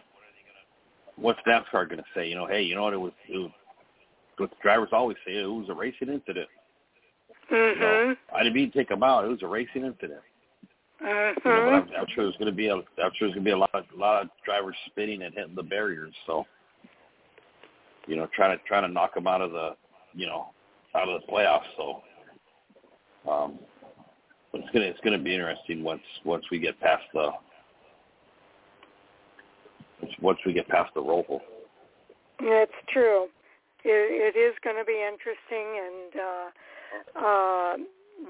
past the roval, the 3 races are Homestead, Miami, which is going to be the elimination race for the Truck Series, and then Las Vegas Motor Speedway first, then Homestead, then Martinsville will be the elimination race before the Championship 4 race at Phoenix on November the 6th. So definitely looking forward to our trip. We're driving out there. We're not going to fly. We're going to make it the drive, because we've got some places we want to stop along the way. So I'm looking forward to getting out there to Las Vegas Motor Speedway. Well, that's going to be neat, to get out there and make the drive. See some of the country. When you're on the plane, you don't see much. Goes by you so quick. So, one of these days, I always said the same thing. I want to drive out to the Snowball Derby instead of flying. But then when it gets closer, I think about all that time in the car, and I said, you know what? I'll take the 4-hour flight, 5-hour flight. Yeah, well, we've got a couple. We're making a vacation out of it. We got a couple stops. I'll be doing the radio show from probably a hotel room a couple of times, coming and going. But we're definitely looking forward to getting out there. That's good.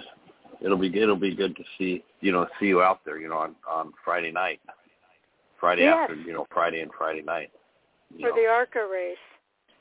Yeah, for the ARCA race. Then when I fly back home Saturday morning, I got a friend who's having a we're putting together a little birthday get together with me and my wife. Right. So if not, I'd probably just stay out there. But we're gonna do a little birthday thing. So. Well, that'll be fun. So I know you'll look forward to that. Before we run out of time, though, let's cover the points here on the Cup Series. Okay, so the point is Chase Elliott is already locked in. He's already locked into the round of 8. And then second is Ryan Blaney. Third is Ross Chastain. Fourth is Denny Hamlin. And Joey Logano is sitting in 5th. Kyle Larson in 6th. Daniel Suarez in 7th. And Austin Cindric is sitting on the bubble. And had William Byron not suffered that 25-point penalty, Brian Blaney would be sitting up just right above Daniel Suarez right now. He'd be at 13, 5. He'd be at 33, which would be 2 points above Daniel Suarez. Mm-hmm. But that's not to be. And now he's below the line. Yeah, he's 11 points to the bad. But Austin Cindric and Chase Briscoe, who's below the line, they're both tied in points. But because of the finishes, they gave Austin Cindric the nod in front of Chase Briscoe as far as the tiebreaker. And then you got William Byron, Christopher Bell's 33 points out, which he's in a must-win situation, and so is Alex Bowman at minus 54, who missed this race because of a concussion. Noah Gragson took over. But even if Noah would have had a better finish, it still wouldn't have helped Alex Bowman. He was still in that. Right. It would help the owner points and not the driver points. Yeah, he would still be in that must-win situation. So right. It's going to be interesting. Any early championship pick? For this one, I guess Chase Elliott, he was the regular season champion. He's at the top of the list. He's certainly one of the favorites. But I would like to see Ryan Blaney get a win sometime in these final races and be able to go after that championship as well. So we'll see what happens. If he does win the championship, it's going to be kind of reminiscent of when Matt Kenseth did it. He went through they didn't have playoffs then, but it's part of what created the playoffs to put that emphasis on a win. So it'll be interesting to see what happens if Ryan Blaney does that. I'm going to say my outside pick right now is probably going to be Joey Logano. Oh, okay. Joey he's good. He's good at these last tracks that we're coming to. And I just think that Joey's he never holds back.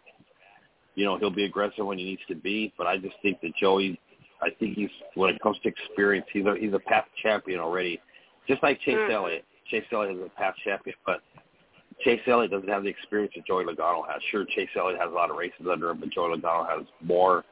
And I just think that I think that'll play into Logano's hand. As far as making the 4, he's technically out of the top 4, but I think he's gonna be one of the top 4 to make it into the playoffs. I think Denny Hamlin won't make the top 4.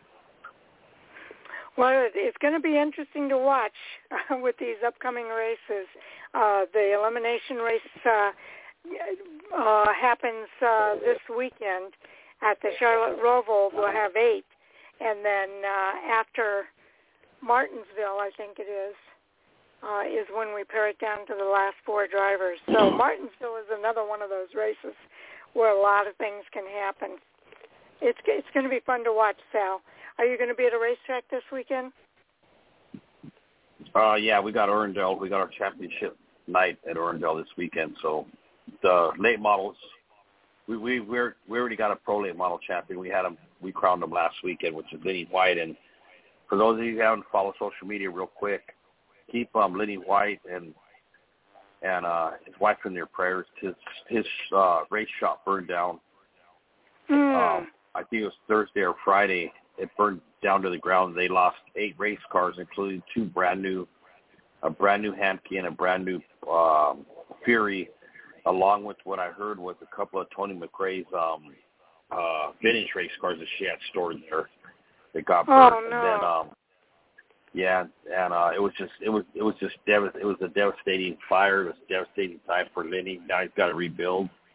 And there's another friend of ours, Rob Kimmerly, also had he's the one that had the 2 new race cars in there, and then he had some of his landscaping stuff in there. So all in all, it was just it was a devastating time.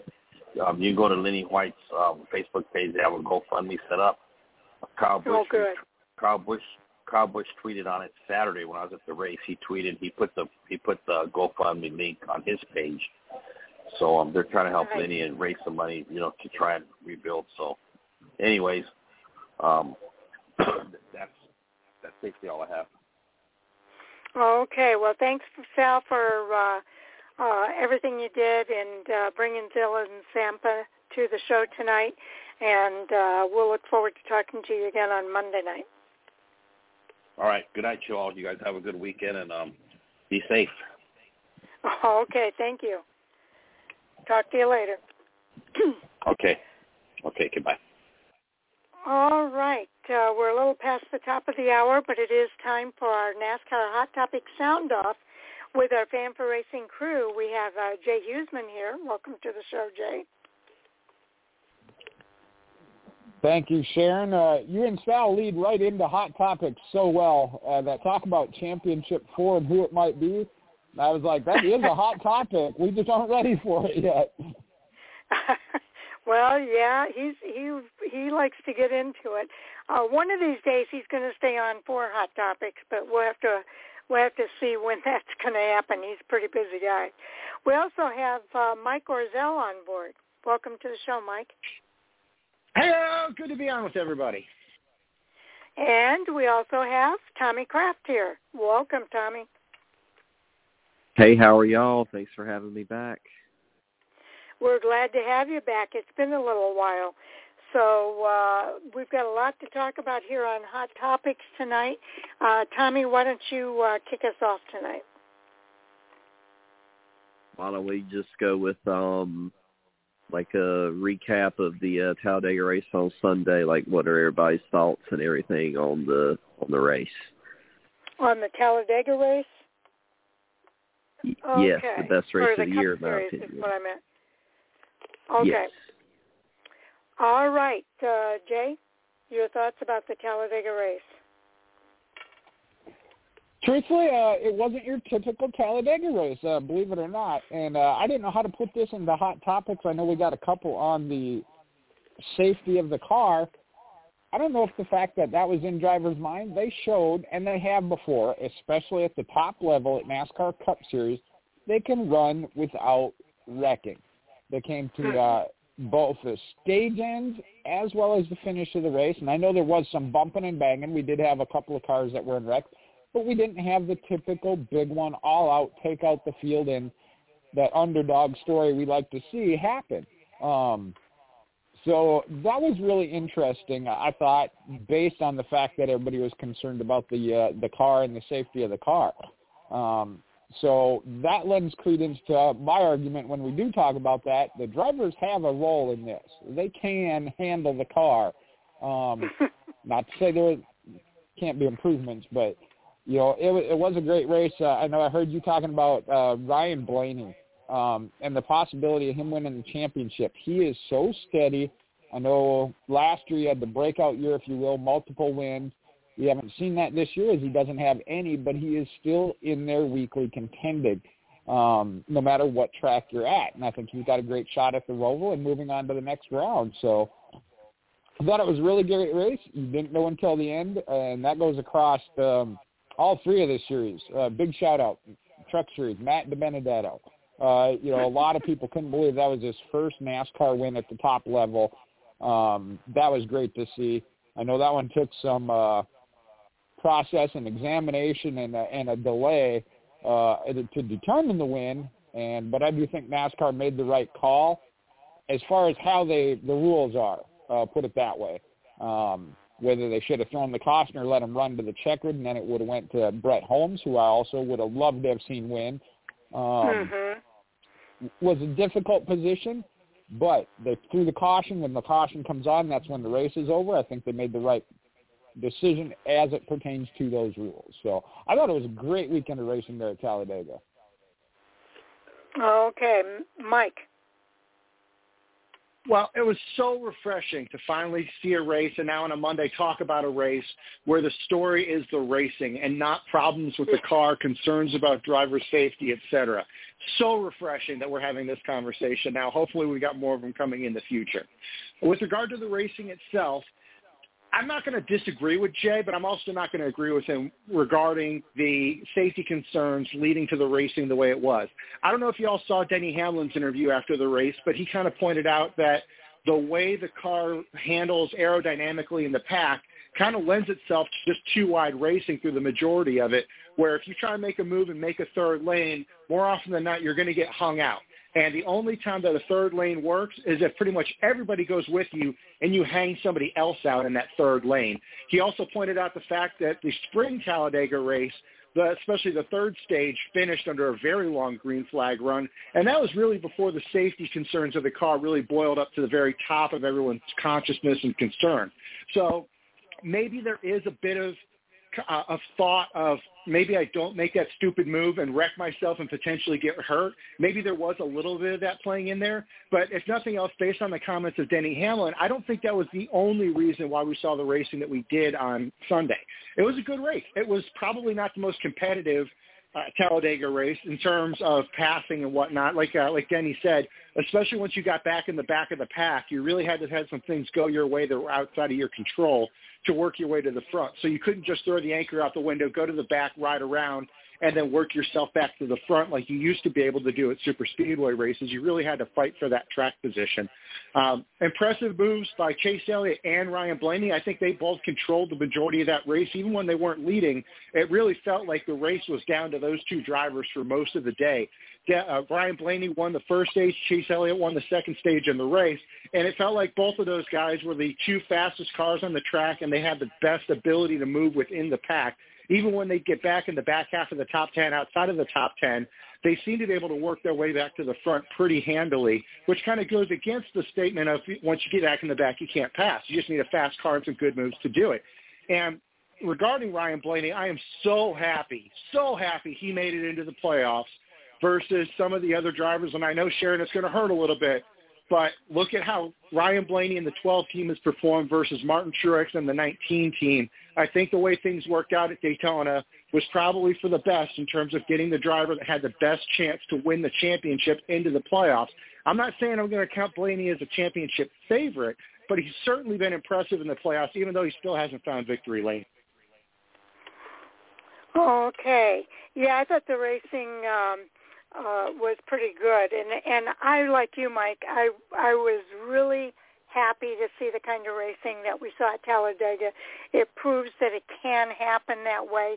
I know that you brought up Denny Hamlin's interview and about passing and how difficult it is to pass, and that probably did play into it somewhat. But I do think that the drivers made a conscious decision about their aggressiveness in driving as well, and for good reason. And I was happy to see that. In fact, we had a race review finish for the Truck Series. We had a close finish in the Xfinity Series. It was, I think, 40. One of them. Let's see. Yeah, okay. The Xfinity Series was 15 1/1000ths of a second. And then you had 46 one-thousandths of a second in the Cup race. So it was pretty close racing for the finish, which made it fun to watch.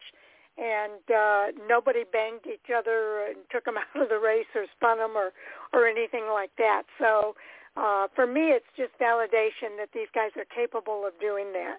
And it actually, in my mind, produces better racing when they are not overly aggressive. And then as far as the Ryan Blaney and Chase Elliott thing, it was Chase Elliott's move up into the top lane that made all the difference in the world. That was an amazing move. A last-minute decision or a quick decision. I don't know if it was last minute, but he took advantage of the opening that was there, and he only had a millisecond to make that decision, and it was a good move. It was a race-winning move, and I thought that was an amazing move on the part of Chase Elliott. Ryan Blaney was coming back, though. If he'd had another half a lap there, I think he might have caught him. And then same thing in the Xfinity Series. One of the things I noted when we did the review is in the Xfinity Series, all cars were running at the end of that race. No cars were taken out by accidents. And if you're talking about Talladega Superspeedway, that's a phenomenal stat right there. And there were, 3 cars that were taken out in the Cup Series. It's amazing, though, that the Xfinity Series had no accidents, no mechanical failures. Every single car, now they weren't all on the lead lap, but every single car was running when the race was over, which is amazing. So I was happy with the racing this weekend, happy for Matt DiBenedetto. Like Jay, I would have been just as happy for Brett Holmes had he won it. But the race review showed when the caution came out that it was Matt DiBenedetto. So super excited for him. A.J. Allmendinger was so ecstatic about getting that victory and finally winning on the Super Speedway. So that was huge. And then, like I said, the move by Chase Elliott in the Cup Series. I thought it was all great racing. Tommy, what are your thoughts?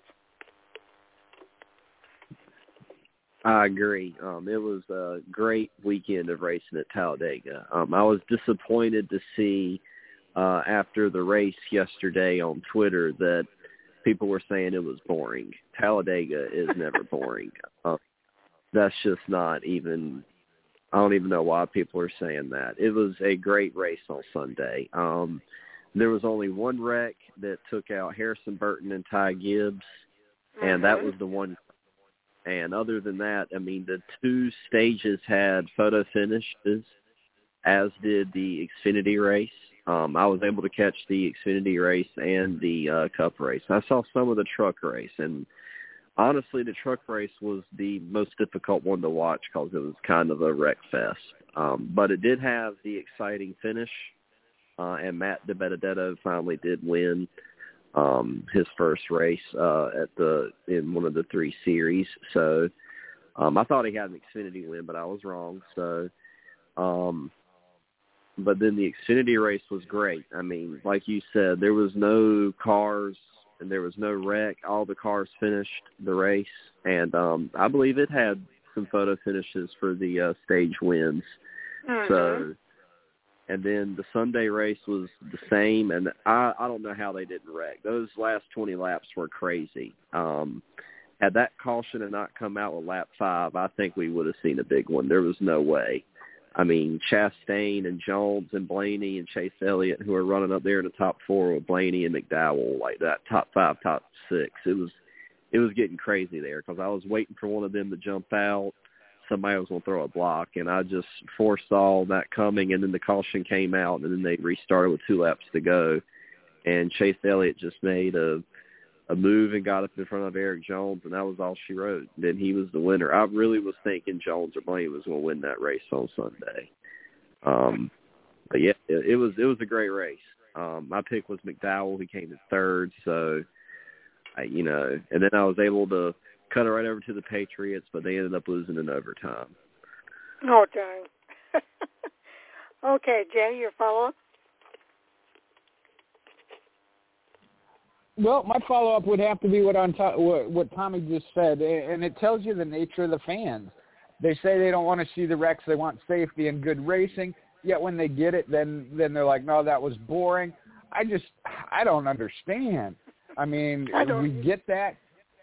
Yeah, it's like they got to have something to complain about. Without any wrecks, they can't complain about the safety, so they complain about it being boring. And I heard one on the morning drive this morning, and Mike Bagley, I mean, asked him point blank a couple times. He said for qualifying, he wanted to see more excitement, take the restrictor plates off or whatever, and let them go 200 miles an hour because 190 or 180, wasn't exciting. And it's like, what does that 10, 20 miles an hour add to it? Nothing. I mean, you can't tell it by the naked eye. You have to be told that was what their speed was. You can't see it. You got to see great racing. I mean, I just don't understand. I thought it was good racing. I understand the risk of Talladega, as Mike likes to call it, the junk food.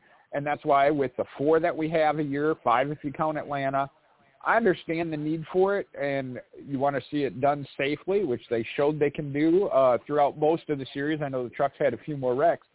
But that, to me, was great racing. And you didn't know until the last split second who was going to win the race. What more can you ask for? Mike? I'm going to definitely agree with Jay on this one. What more do you want? I've been beating the drum for months now about driver safety and the safety of the Gen 7 car. So to see a race where the topic of discussion should be the racing on the track because there weren't safety concerns. As far as I know, nobody got hurt this weekend in the Cup Series race. Anyone who was involved in contact has not had any kind of issues with follow-on injuries or anything like that. So the topic of discussion is racing, and the racing was good. Could it have been better? Sure, I guess. Maybe that chaos right before the big wreck at Daytona or Talladega might be a little bit more exciting, but that's only exciting to the point where they wreck and your favorite car and 10 of his buddies get taken out. So I'll take what we had at Talladega this weekend, especially coming off of the past couple of weeks where we've seen drivers get seriously hurt. So I'm glad that the topic of discussion is what makes good racing or not, because I can talk about that all day. I don't want to talk about drivers getting hurt, and I'm happy with what we had. So more of it.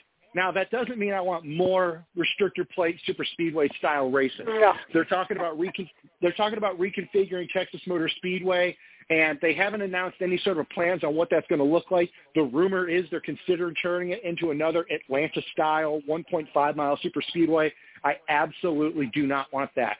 We're already at critical mass for super speedways. What we have is fine. Daytona and Talladega on their own with 2 dates a year was fine. Throwing 2 dates at Atlanta in there, you're really starting to get close to critical mass here where it's too much of the schedule. Anything more than that, another date or 2 with the reconfigured Texas would definitely be over the top. As much as I enjoy junk food and junk food racing, I don't want any more of it in our Cup Series schedule. I'm happy with what we have. Yeah, I have to agree with you, Mike. I'm happy with it where it's at, too. I usually am not a fan of the super speedway racing. I enjoyed the tandem racing that they were doing at super speedways. I was in the minority, though. A lot of people didn't like that. But I thought the racing this weekend was good, hard racing. And you saw people come from the back and right up to the front again. But they had to do it methodically, and they had to work with each other and race each other in order to make that happen. And they did. And nobody was hurt.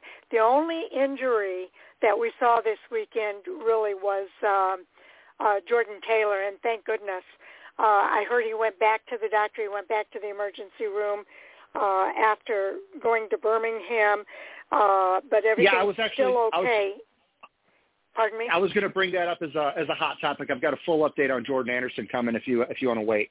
Oh, okay. We'll wait on that then. But, yeah, that was the only injury this weekend, and that was amazing. We'll talk about it in a few minutes, I guess. But the racing overall, the Truck Series does tend to be super aggressive. I wish they would kind of tone that down a little bit.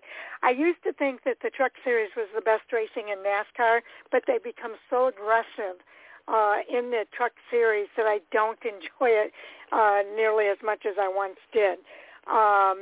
I do think the racing that we saw in both the Xfinity Series and the Cup Series was really exciting racing, and I hope they continue to race like that at Talladega and even Daytona for that matter, because they've proven that they can put on a good show without wrecking each other.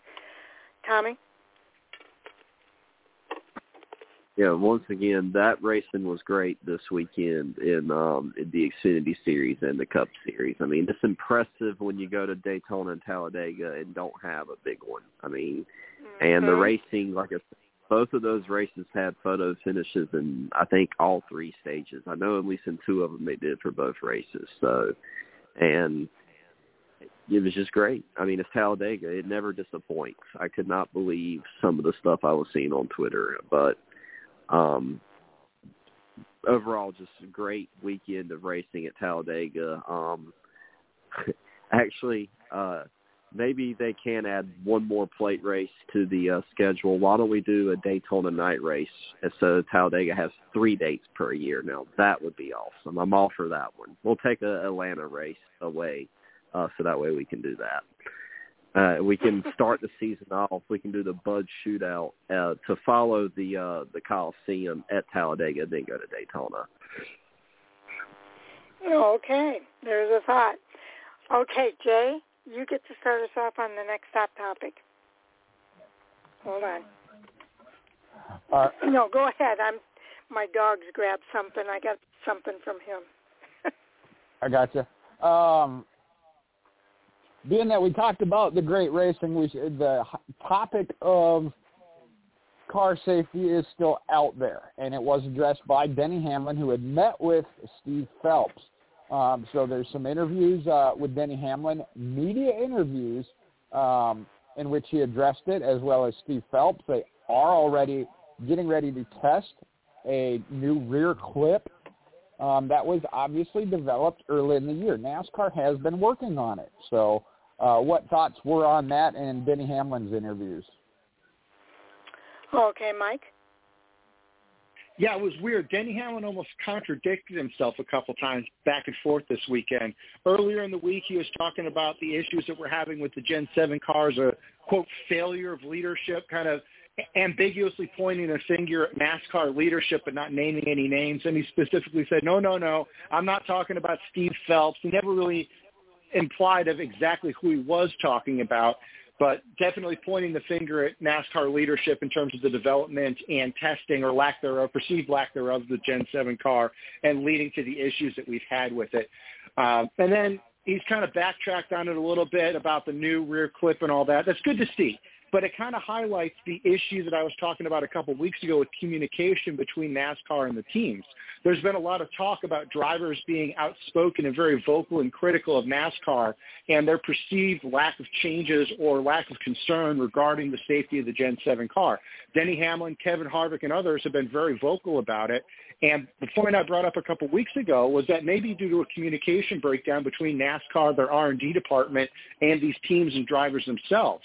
So drivers are left in a position where they don't know what NASCAR is working on or where they are in that process. And through that ignorance of the process, the drivers are out there saying things that they don't have the most current information when they're saying it. So I think a communication improvement between NASCAR, their R&D department, and the teams would really help this situation that we've talked about. Okay, Tommy? Yeah, it was actually kind of a bad week last week for concussions. It's, everybody knows now that Alex Bowman had a concussion at Texas. Second concussion this year because Kurt Busch had one at Pocono. So I did see where they were going to be testing the rear clips on the car and that they were going to be doing a crash test or something. I mean, that's awesome because this is becoming an issue. But in addition to those guys, I mean, look at what happened in the NFL with Tua getting a concussion last week. So, I mean, last week was just a brutal week with concussions going around. I mean, you hate to see it, but in NFL and NASCAR, it's, that's a risk because of the nature of the sports that they compete in. But yeah, they definitely need to be doing this test that they're going to do, crash test, and they definitely need to do something, because I was kind of on the fence at Talladega, like, you know, what if there's a big wreck and that somebody seriously gets hurt? Like, what's it going to take? I mean, back in 2000, 2001, look at all the guys that passed away from the not using the Hans device, and now they have this back end of the car that's causing people to have concussions. I mean, you know, what would have happened if we would have had a Ryan Newman crash at Daytona at Talladega? I mean, that would have been bad, and you know, I don't know if they changed the style of racing because that was a playoff race, but it was weird that there wasn't a big one. But either way, it was still a great race without the wrecks, and it was exciting. But just glad that there was not a big one that caused us to be talking about safety concerns again, or another concussion, or somebody being hurt right now at the Cup level. But and what's even crazier about Bowman's is he wrecked on Sunday at Texas, and he didn't have the concussion symptoms until Wednesday. So that's you know, that's weird and that's terrible. And I guess he'll be back at the Roval this weekend. But either way, they definitely, NASCAR does need to be looking into this. And Denny has been really vocal and I would say aggressive. But, I mean, there's always going to be somebody that's the one to speak up, and I guess that's Denny in this case. Yeah, we've kind of been talking about this on Hot Topics for the last several weeks, and one of the things that I think came out at Texas especially, but even the race before, is that some of these wrecks are happening because of the tire pressure. Goodyear gives them a recommended range of where they can set their PSI on the tire pressure, and it was the drivers who were being conservative that did not have any issues with the tires, and there were more of those than there were with the teams that took a more aggressive approach and worked outside of that recommended range. Those were the tires that were blowing up at the track, and so I do think that they are staying within that recommended range now, and that's really helped the situation. And I think drivers don't want to get into these accidents and take the risk of getting a concussion like we're seeing as well. And I do think that they're kind of taming themselves down a little bit for that reason as well. And it is in their hands to be able to do that. And like I said, they are capable of doing that. We're at that time of the show where I've got to make an announcement, and then I'll continue with my thoughts here. For those people that are tuning in for the first time, we go off the air at exactly 10:30 p.m. Eastern time tonight, but we are going to continue to record the rest of the conversation, and that will be available as part of our bonus overtime material on our podcast. Now, what I'll do is I'll go out on Twitter as well as Facebook to let you know that the podcast is available. And at that point, you can go to the player that we have at Fan4Racing.com and just fast forward to the 2-hour mark to hear the rest of that conversation. So, again, we don't want anybody to be caught off guard, and that's why we make the announcement at this time of the night. But anyway, what I was getting at is that it is in the driver's hands, and I think they've shown that they're capable of, and Greg Ives even took the blame. I know a lot of people told him it wasn't his fault, but Greg Ives even apologized to his driver, Alex Bowman, and I think he realized that is true, that they made that decision to go outside of that recommended PSI range, and that's part of the reason why he had the wreck. So I do think that that awareness is a good thing. Is an ideal situation? No, it's not an ideal situation, but it's the only situation that we have to deal with right now, and that the drivers have to deal with right now, as well as the teams, until NASCAR is able to put together this plan to fix the problem, and they have been working on it.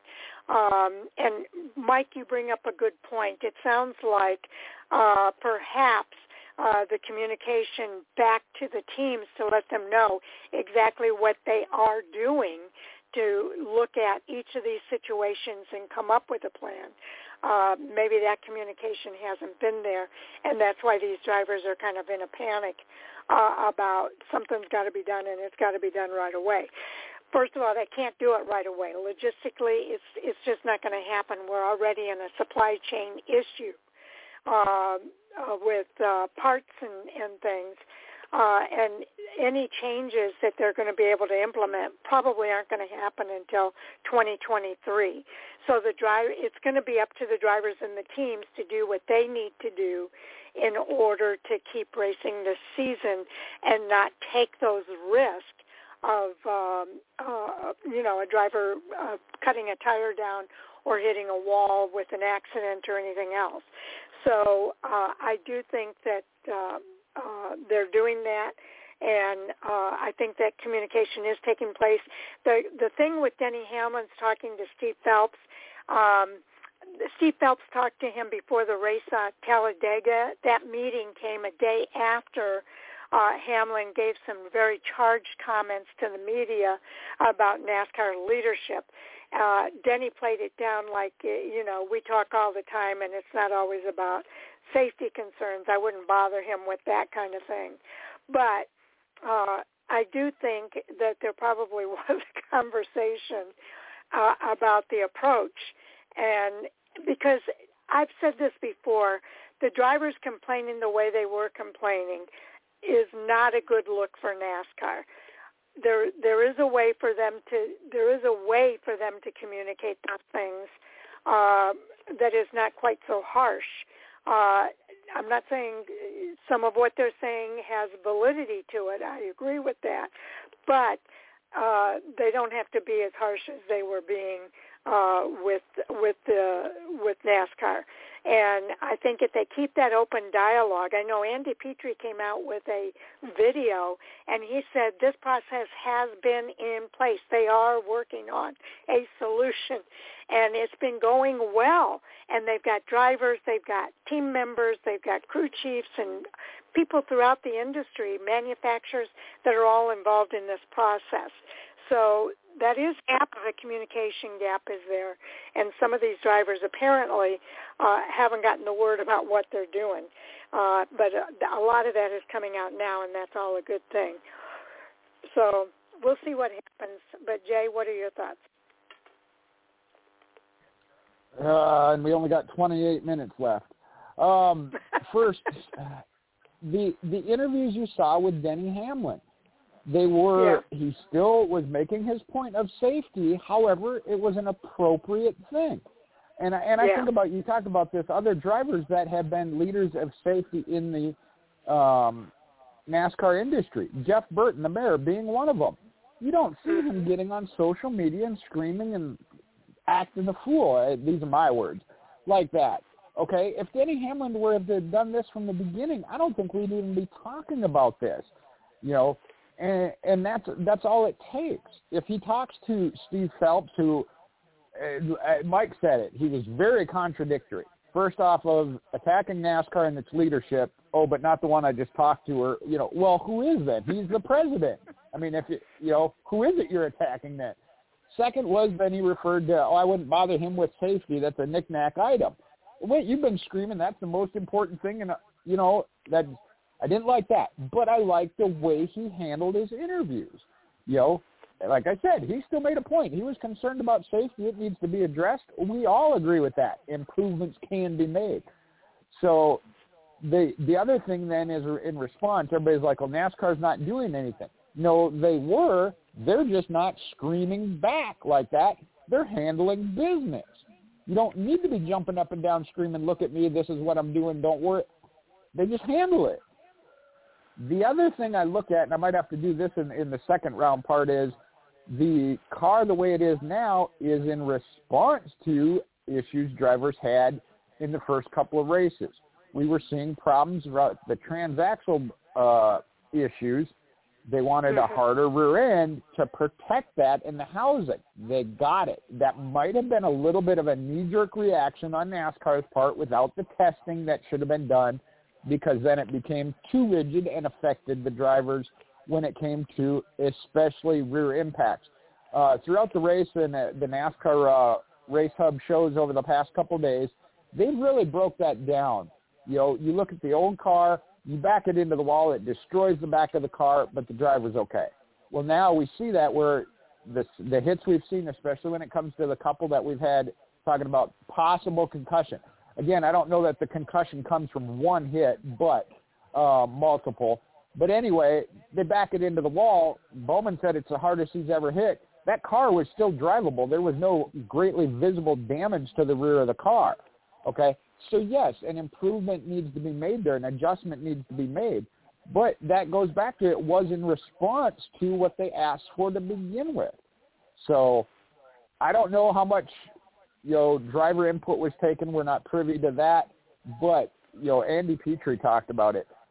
First off, when they say, okay, Richard Childress Racing and Andy Petrie especially were involved in that,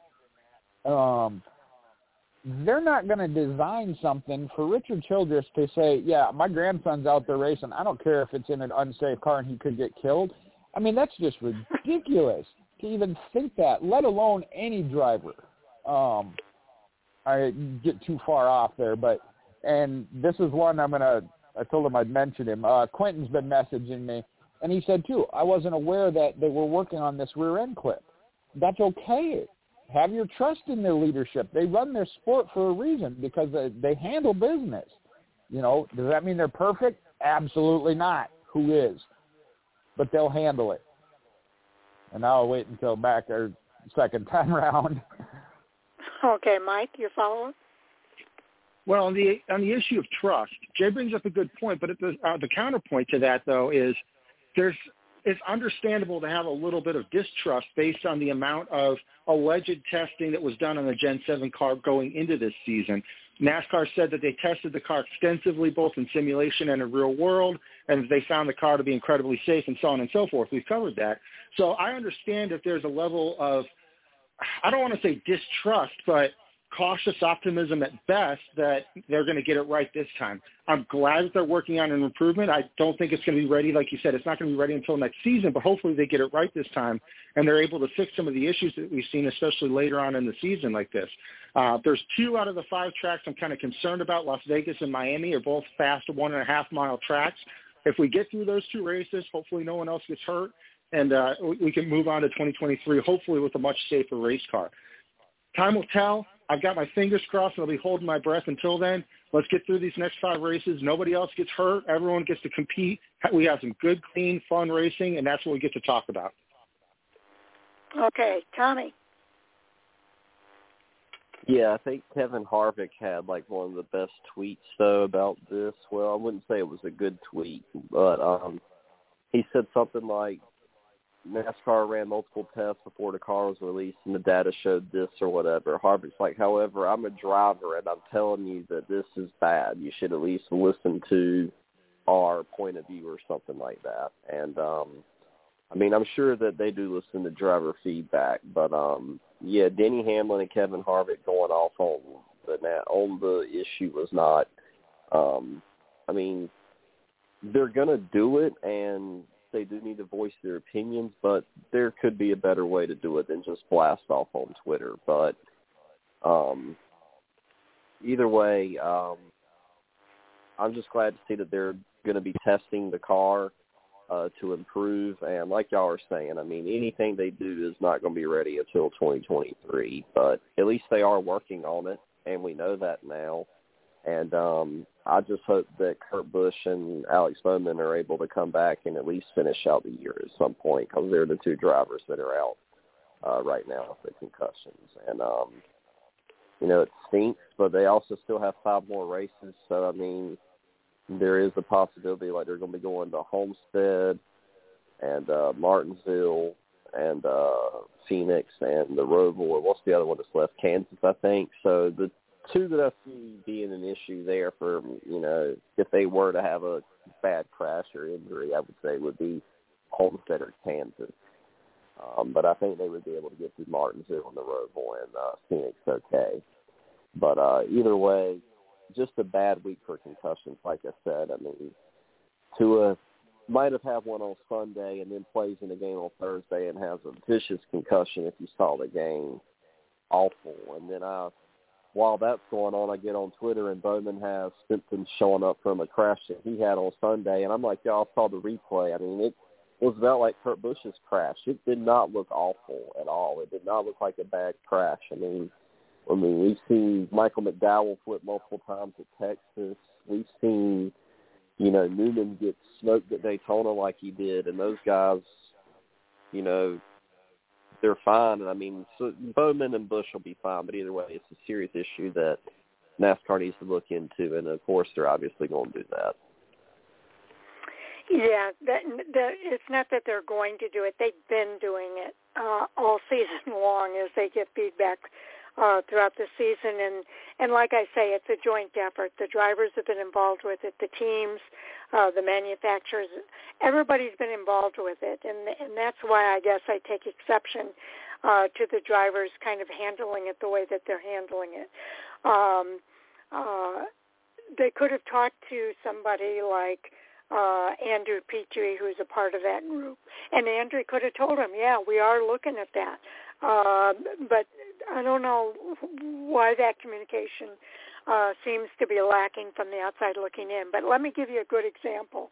There was a picture of Jordan Anderson's fire shown by Good Morning America, and they started jumping on the bandwagon of how NASCAR is not taking care. They called it a next-gen 7 car, and they also showed a wreck in the Xfinity Series, which has neither one of those series have anything to do with the next-gen 7 car, but all of these reporters who don't really know NASCAR are highlighting it, saying that, the drivers have been complaining about this next-gen 7 car. And it's just bad information that they're putting out there because the examples that they're showing have nothing to do with the next-gen 7 car. So that's how easily misinformation can happen in the media, and especially when you're talking about a media outlet that doesn't really have a NASCAR background to really know what they're talking about. So that's just something to be aware of as well. And I think that could be part of what's happening with these tests, because a lot of that is rumors have said. It's based on rumors, what the rumors have said. So, again, I don't know why people are getting all upset about that when it's based on rumors about the next-gen testing. And yes, NASCAR did explain that they used some robots in some cases. They used virtual testing in some cases because of the pandemic. I think there were only 2 actual tests. One of them was done at Talladega, where they were able to have the cars physically on the track. So when that happens, and Justin Marks brought up this point recently too, anytime you bring out a new product, a lot of times you don't know what the problems are until you put it in the real world situations, and then those problems come up and you have to deal with that. He said it could be this year. We could still be going through some of this even into next year, finding things that weren't caught this year and making changes to this next-gen car. So that's not unusual for a new product to come out like this and have issues that have to be fixed. And especially in a situation where we have supply chain issues right now. So that's, I think, kind of compounding the situation. And just some things for people to keep in mind when they're thinking about this. Jay, your thoughts? Sharon, you kill me. It goes back to what Mike said. His argument was based off of what allegedly took place. So that right there, you're basing it not off of fact, but off of allegations or rumors, as Sharon put it. the other thing is not just with the car, and drivers will tell you this, when they simulate racing, there's only so much you can simulate. You're not getting driver feedback. What driver is going to step in place of that crash test dummy to say, okay, I'm going to crash at 190 miles an hour to see what happens? No. What's happened throughout the year, they have listened to that, and that's when they started working on it. That's where their statement was, what we did in simulation and testing wasn't showing up this way. We had no way of knowing. It's been on the track now. There's issues. We addressed one of them. It created this one. We made the rear end harder to protect the equipment. It toughened the car up. Now we're having this issue. We got to address it. And they have, and they're getting ready to test that. But like I said, what driver is going to step up and say, okay, I'll be the one to test it? No, you've got to go based off computer simulation or whatever, or then what does happen. And they got some great people behind this that can take that and go from there as they have now and getting ready to test this new rear clip. So trust in them. That's all I can say. Okay, moving on to the next hot topic. Mike, what do you got? I know I kind of said I was going to bring it up, so here we go. This is an update from what was probably one of the scariest situations I've seen in a long time in racing. Andy and I were both in a race day chat watching the Truck Series race, and we agreed this is probably the most terrifying thing we've seen in a long time, if not ever. So if you missed the Truck Series race, Jordan Anderson in the number 3 truck, he had a fuel line come loose in the engine bay in his truck during the race. And as you would expect, there was a big fire. And while the truck was on fire, Jordan was trying to bail out, and he bailed out of the truck right as the truck hit the inside wall, and he actually was ejected from the truck onto the inside wall. It was actually an impressive athletic move for him to land on the wall and get away from there, but that could have gone so much worse. He was airlifted from the racetrack to a hospital in Birmingham. He was evaluated, diagnosed with second-degree burns on his neck, his face, his hands, his right arm, and his knee, but was discharged that night. Dale Earnhardt Jr. actually loaned him his airplane so he could fly home in a little bit more of a comfortable situation.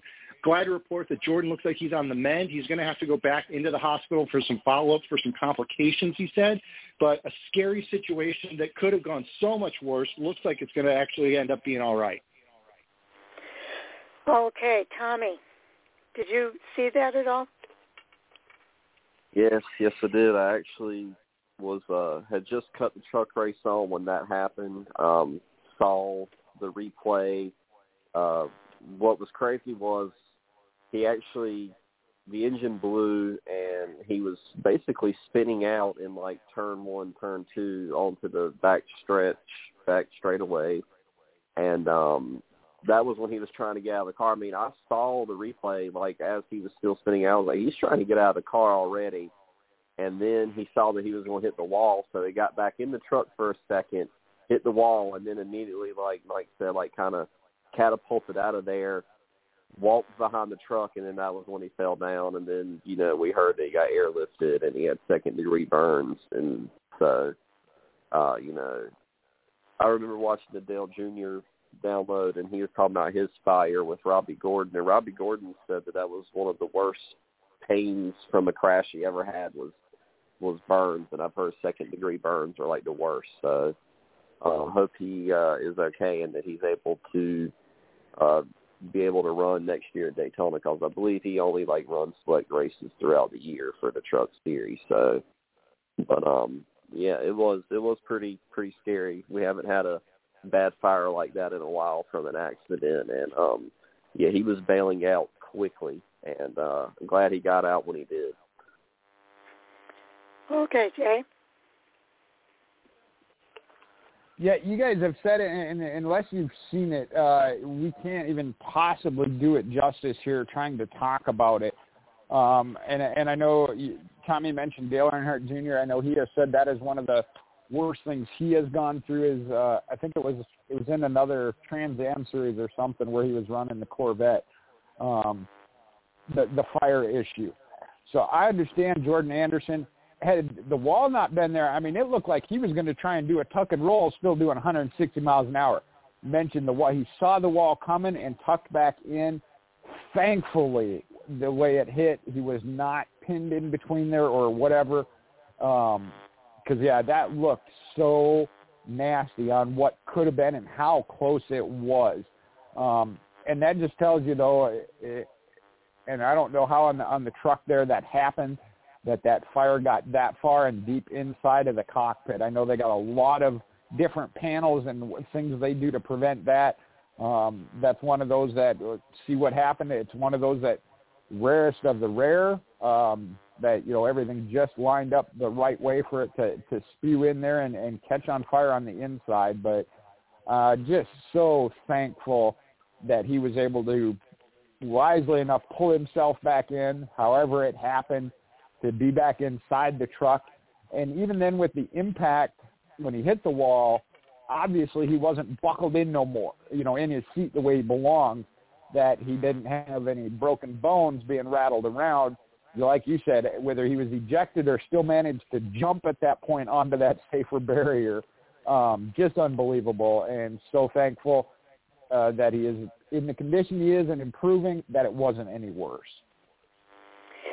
Yeah.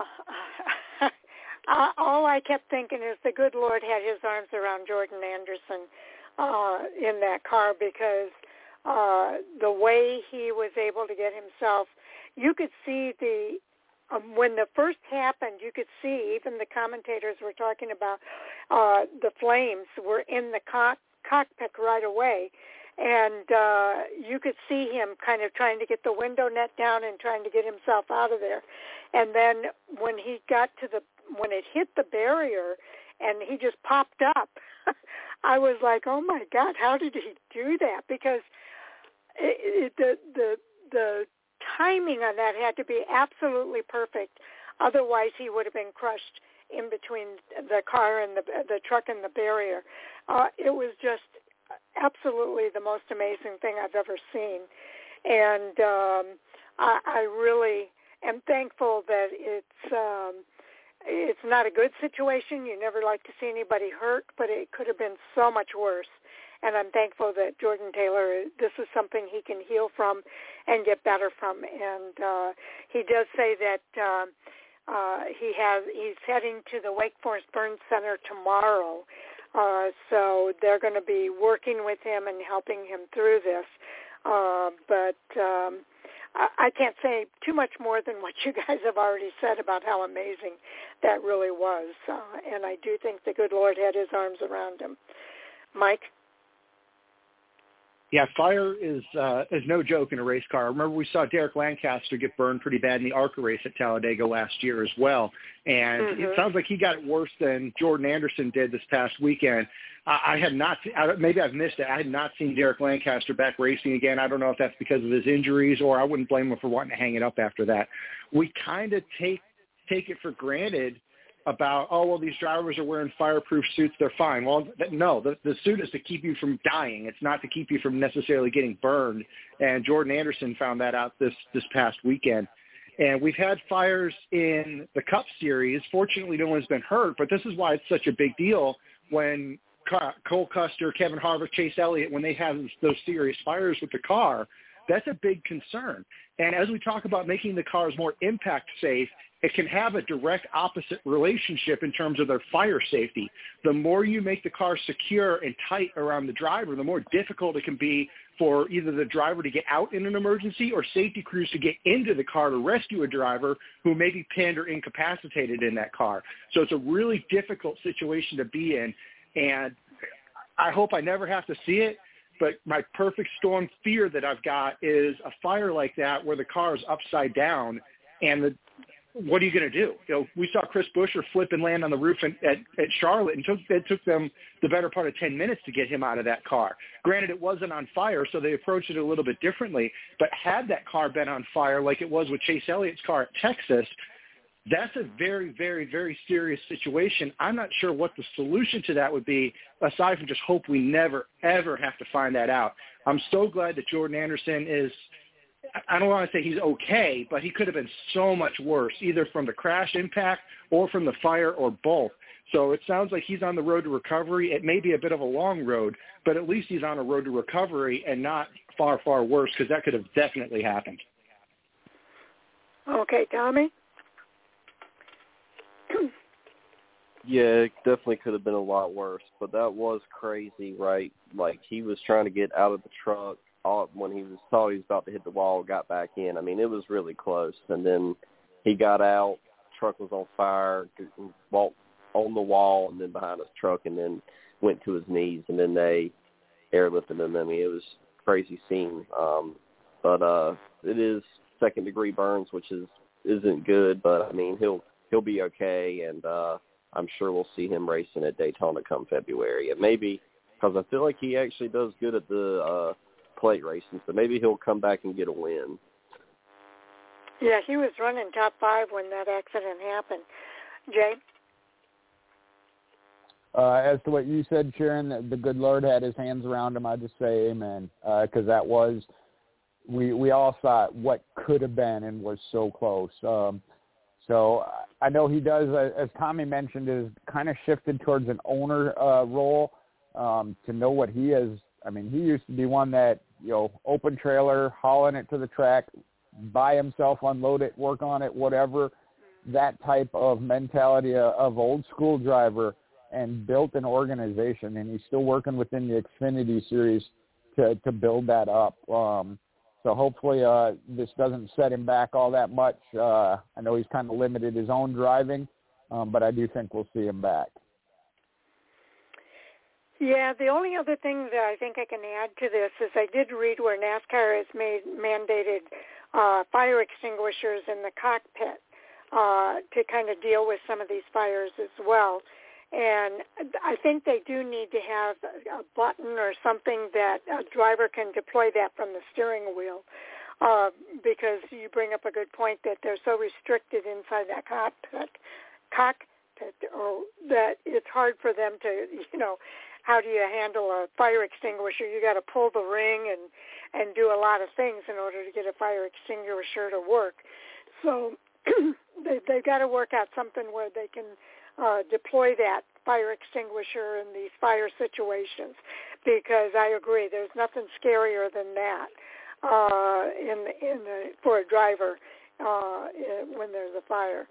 So that's the only other thing I'm going to add to it. And Mike, you get the final word.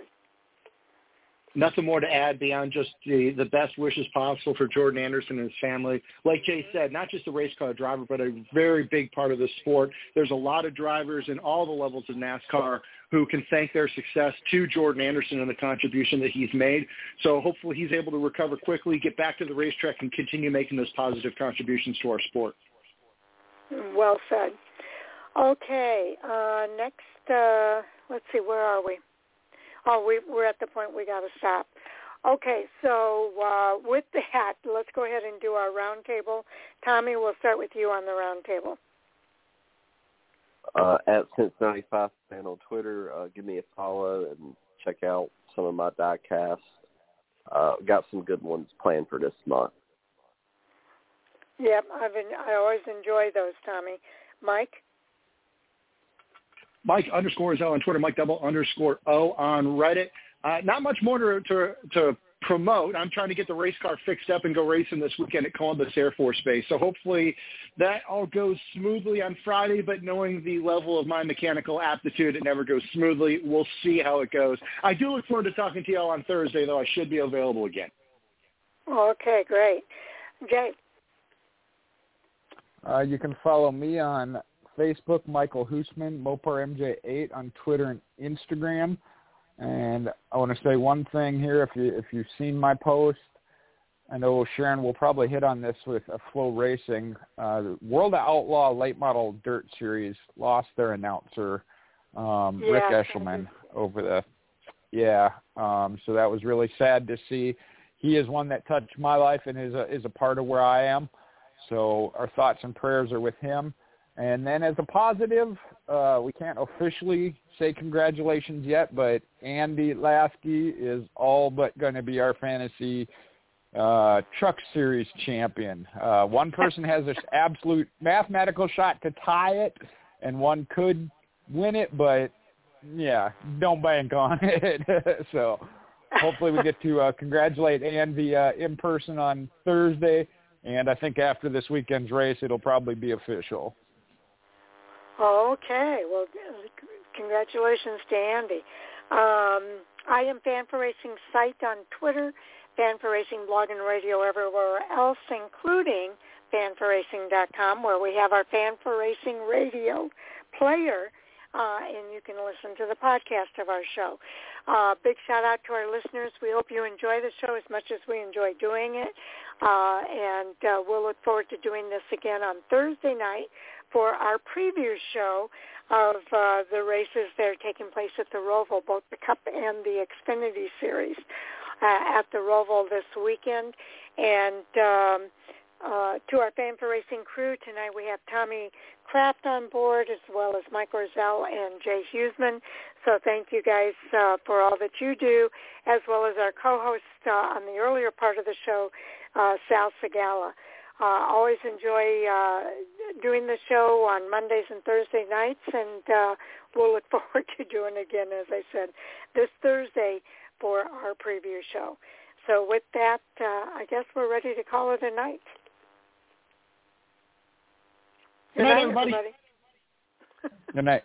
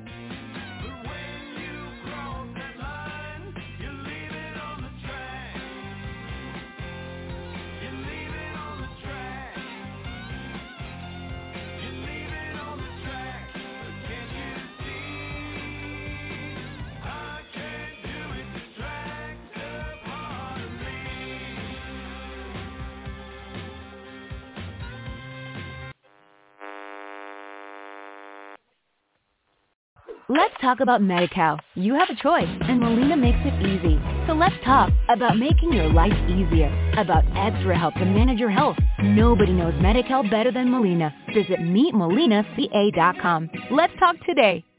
Lucky Land Casino, asking people, what's the weirdest place you've gotten lucky? Lucky? In line at the deli, I guess? Aha, in my dentist's office.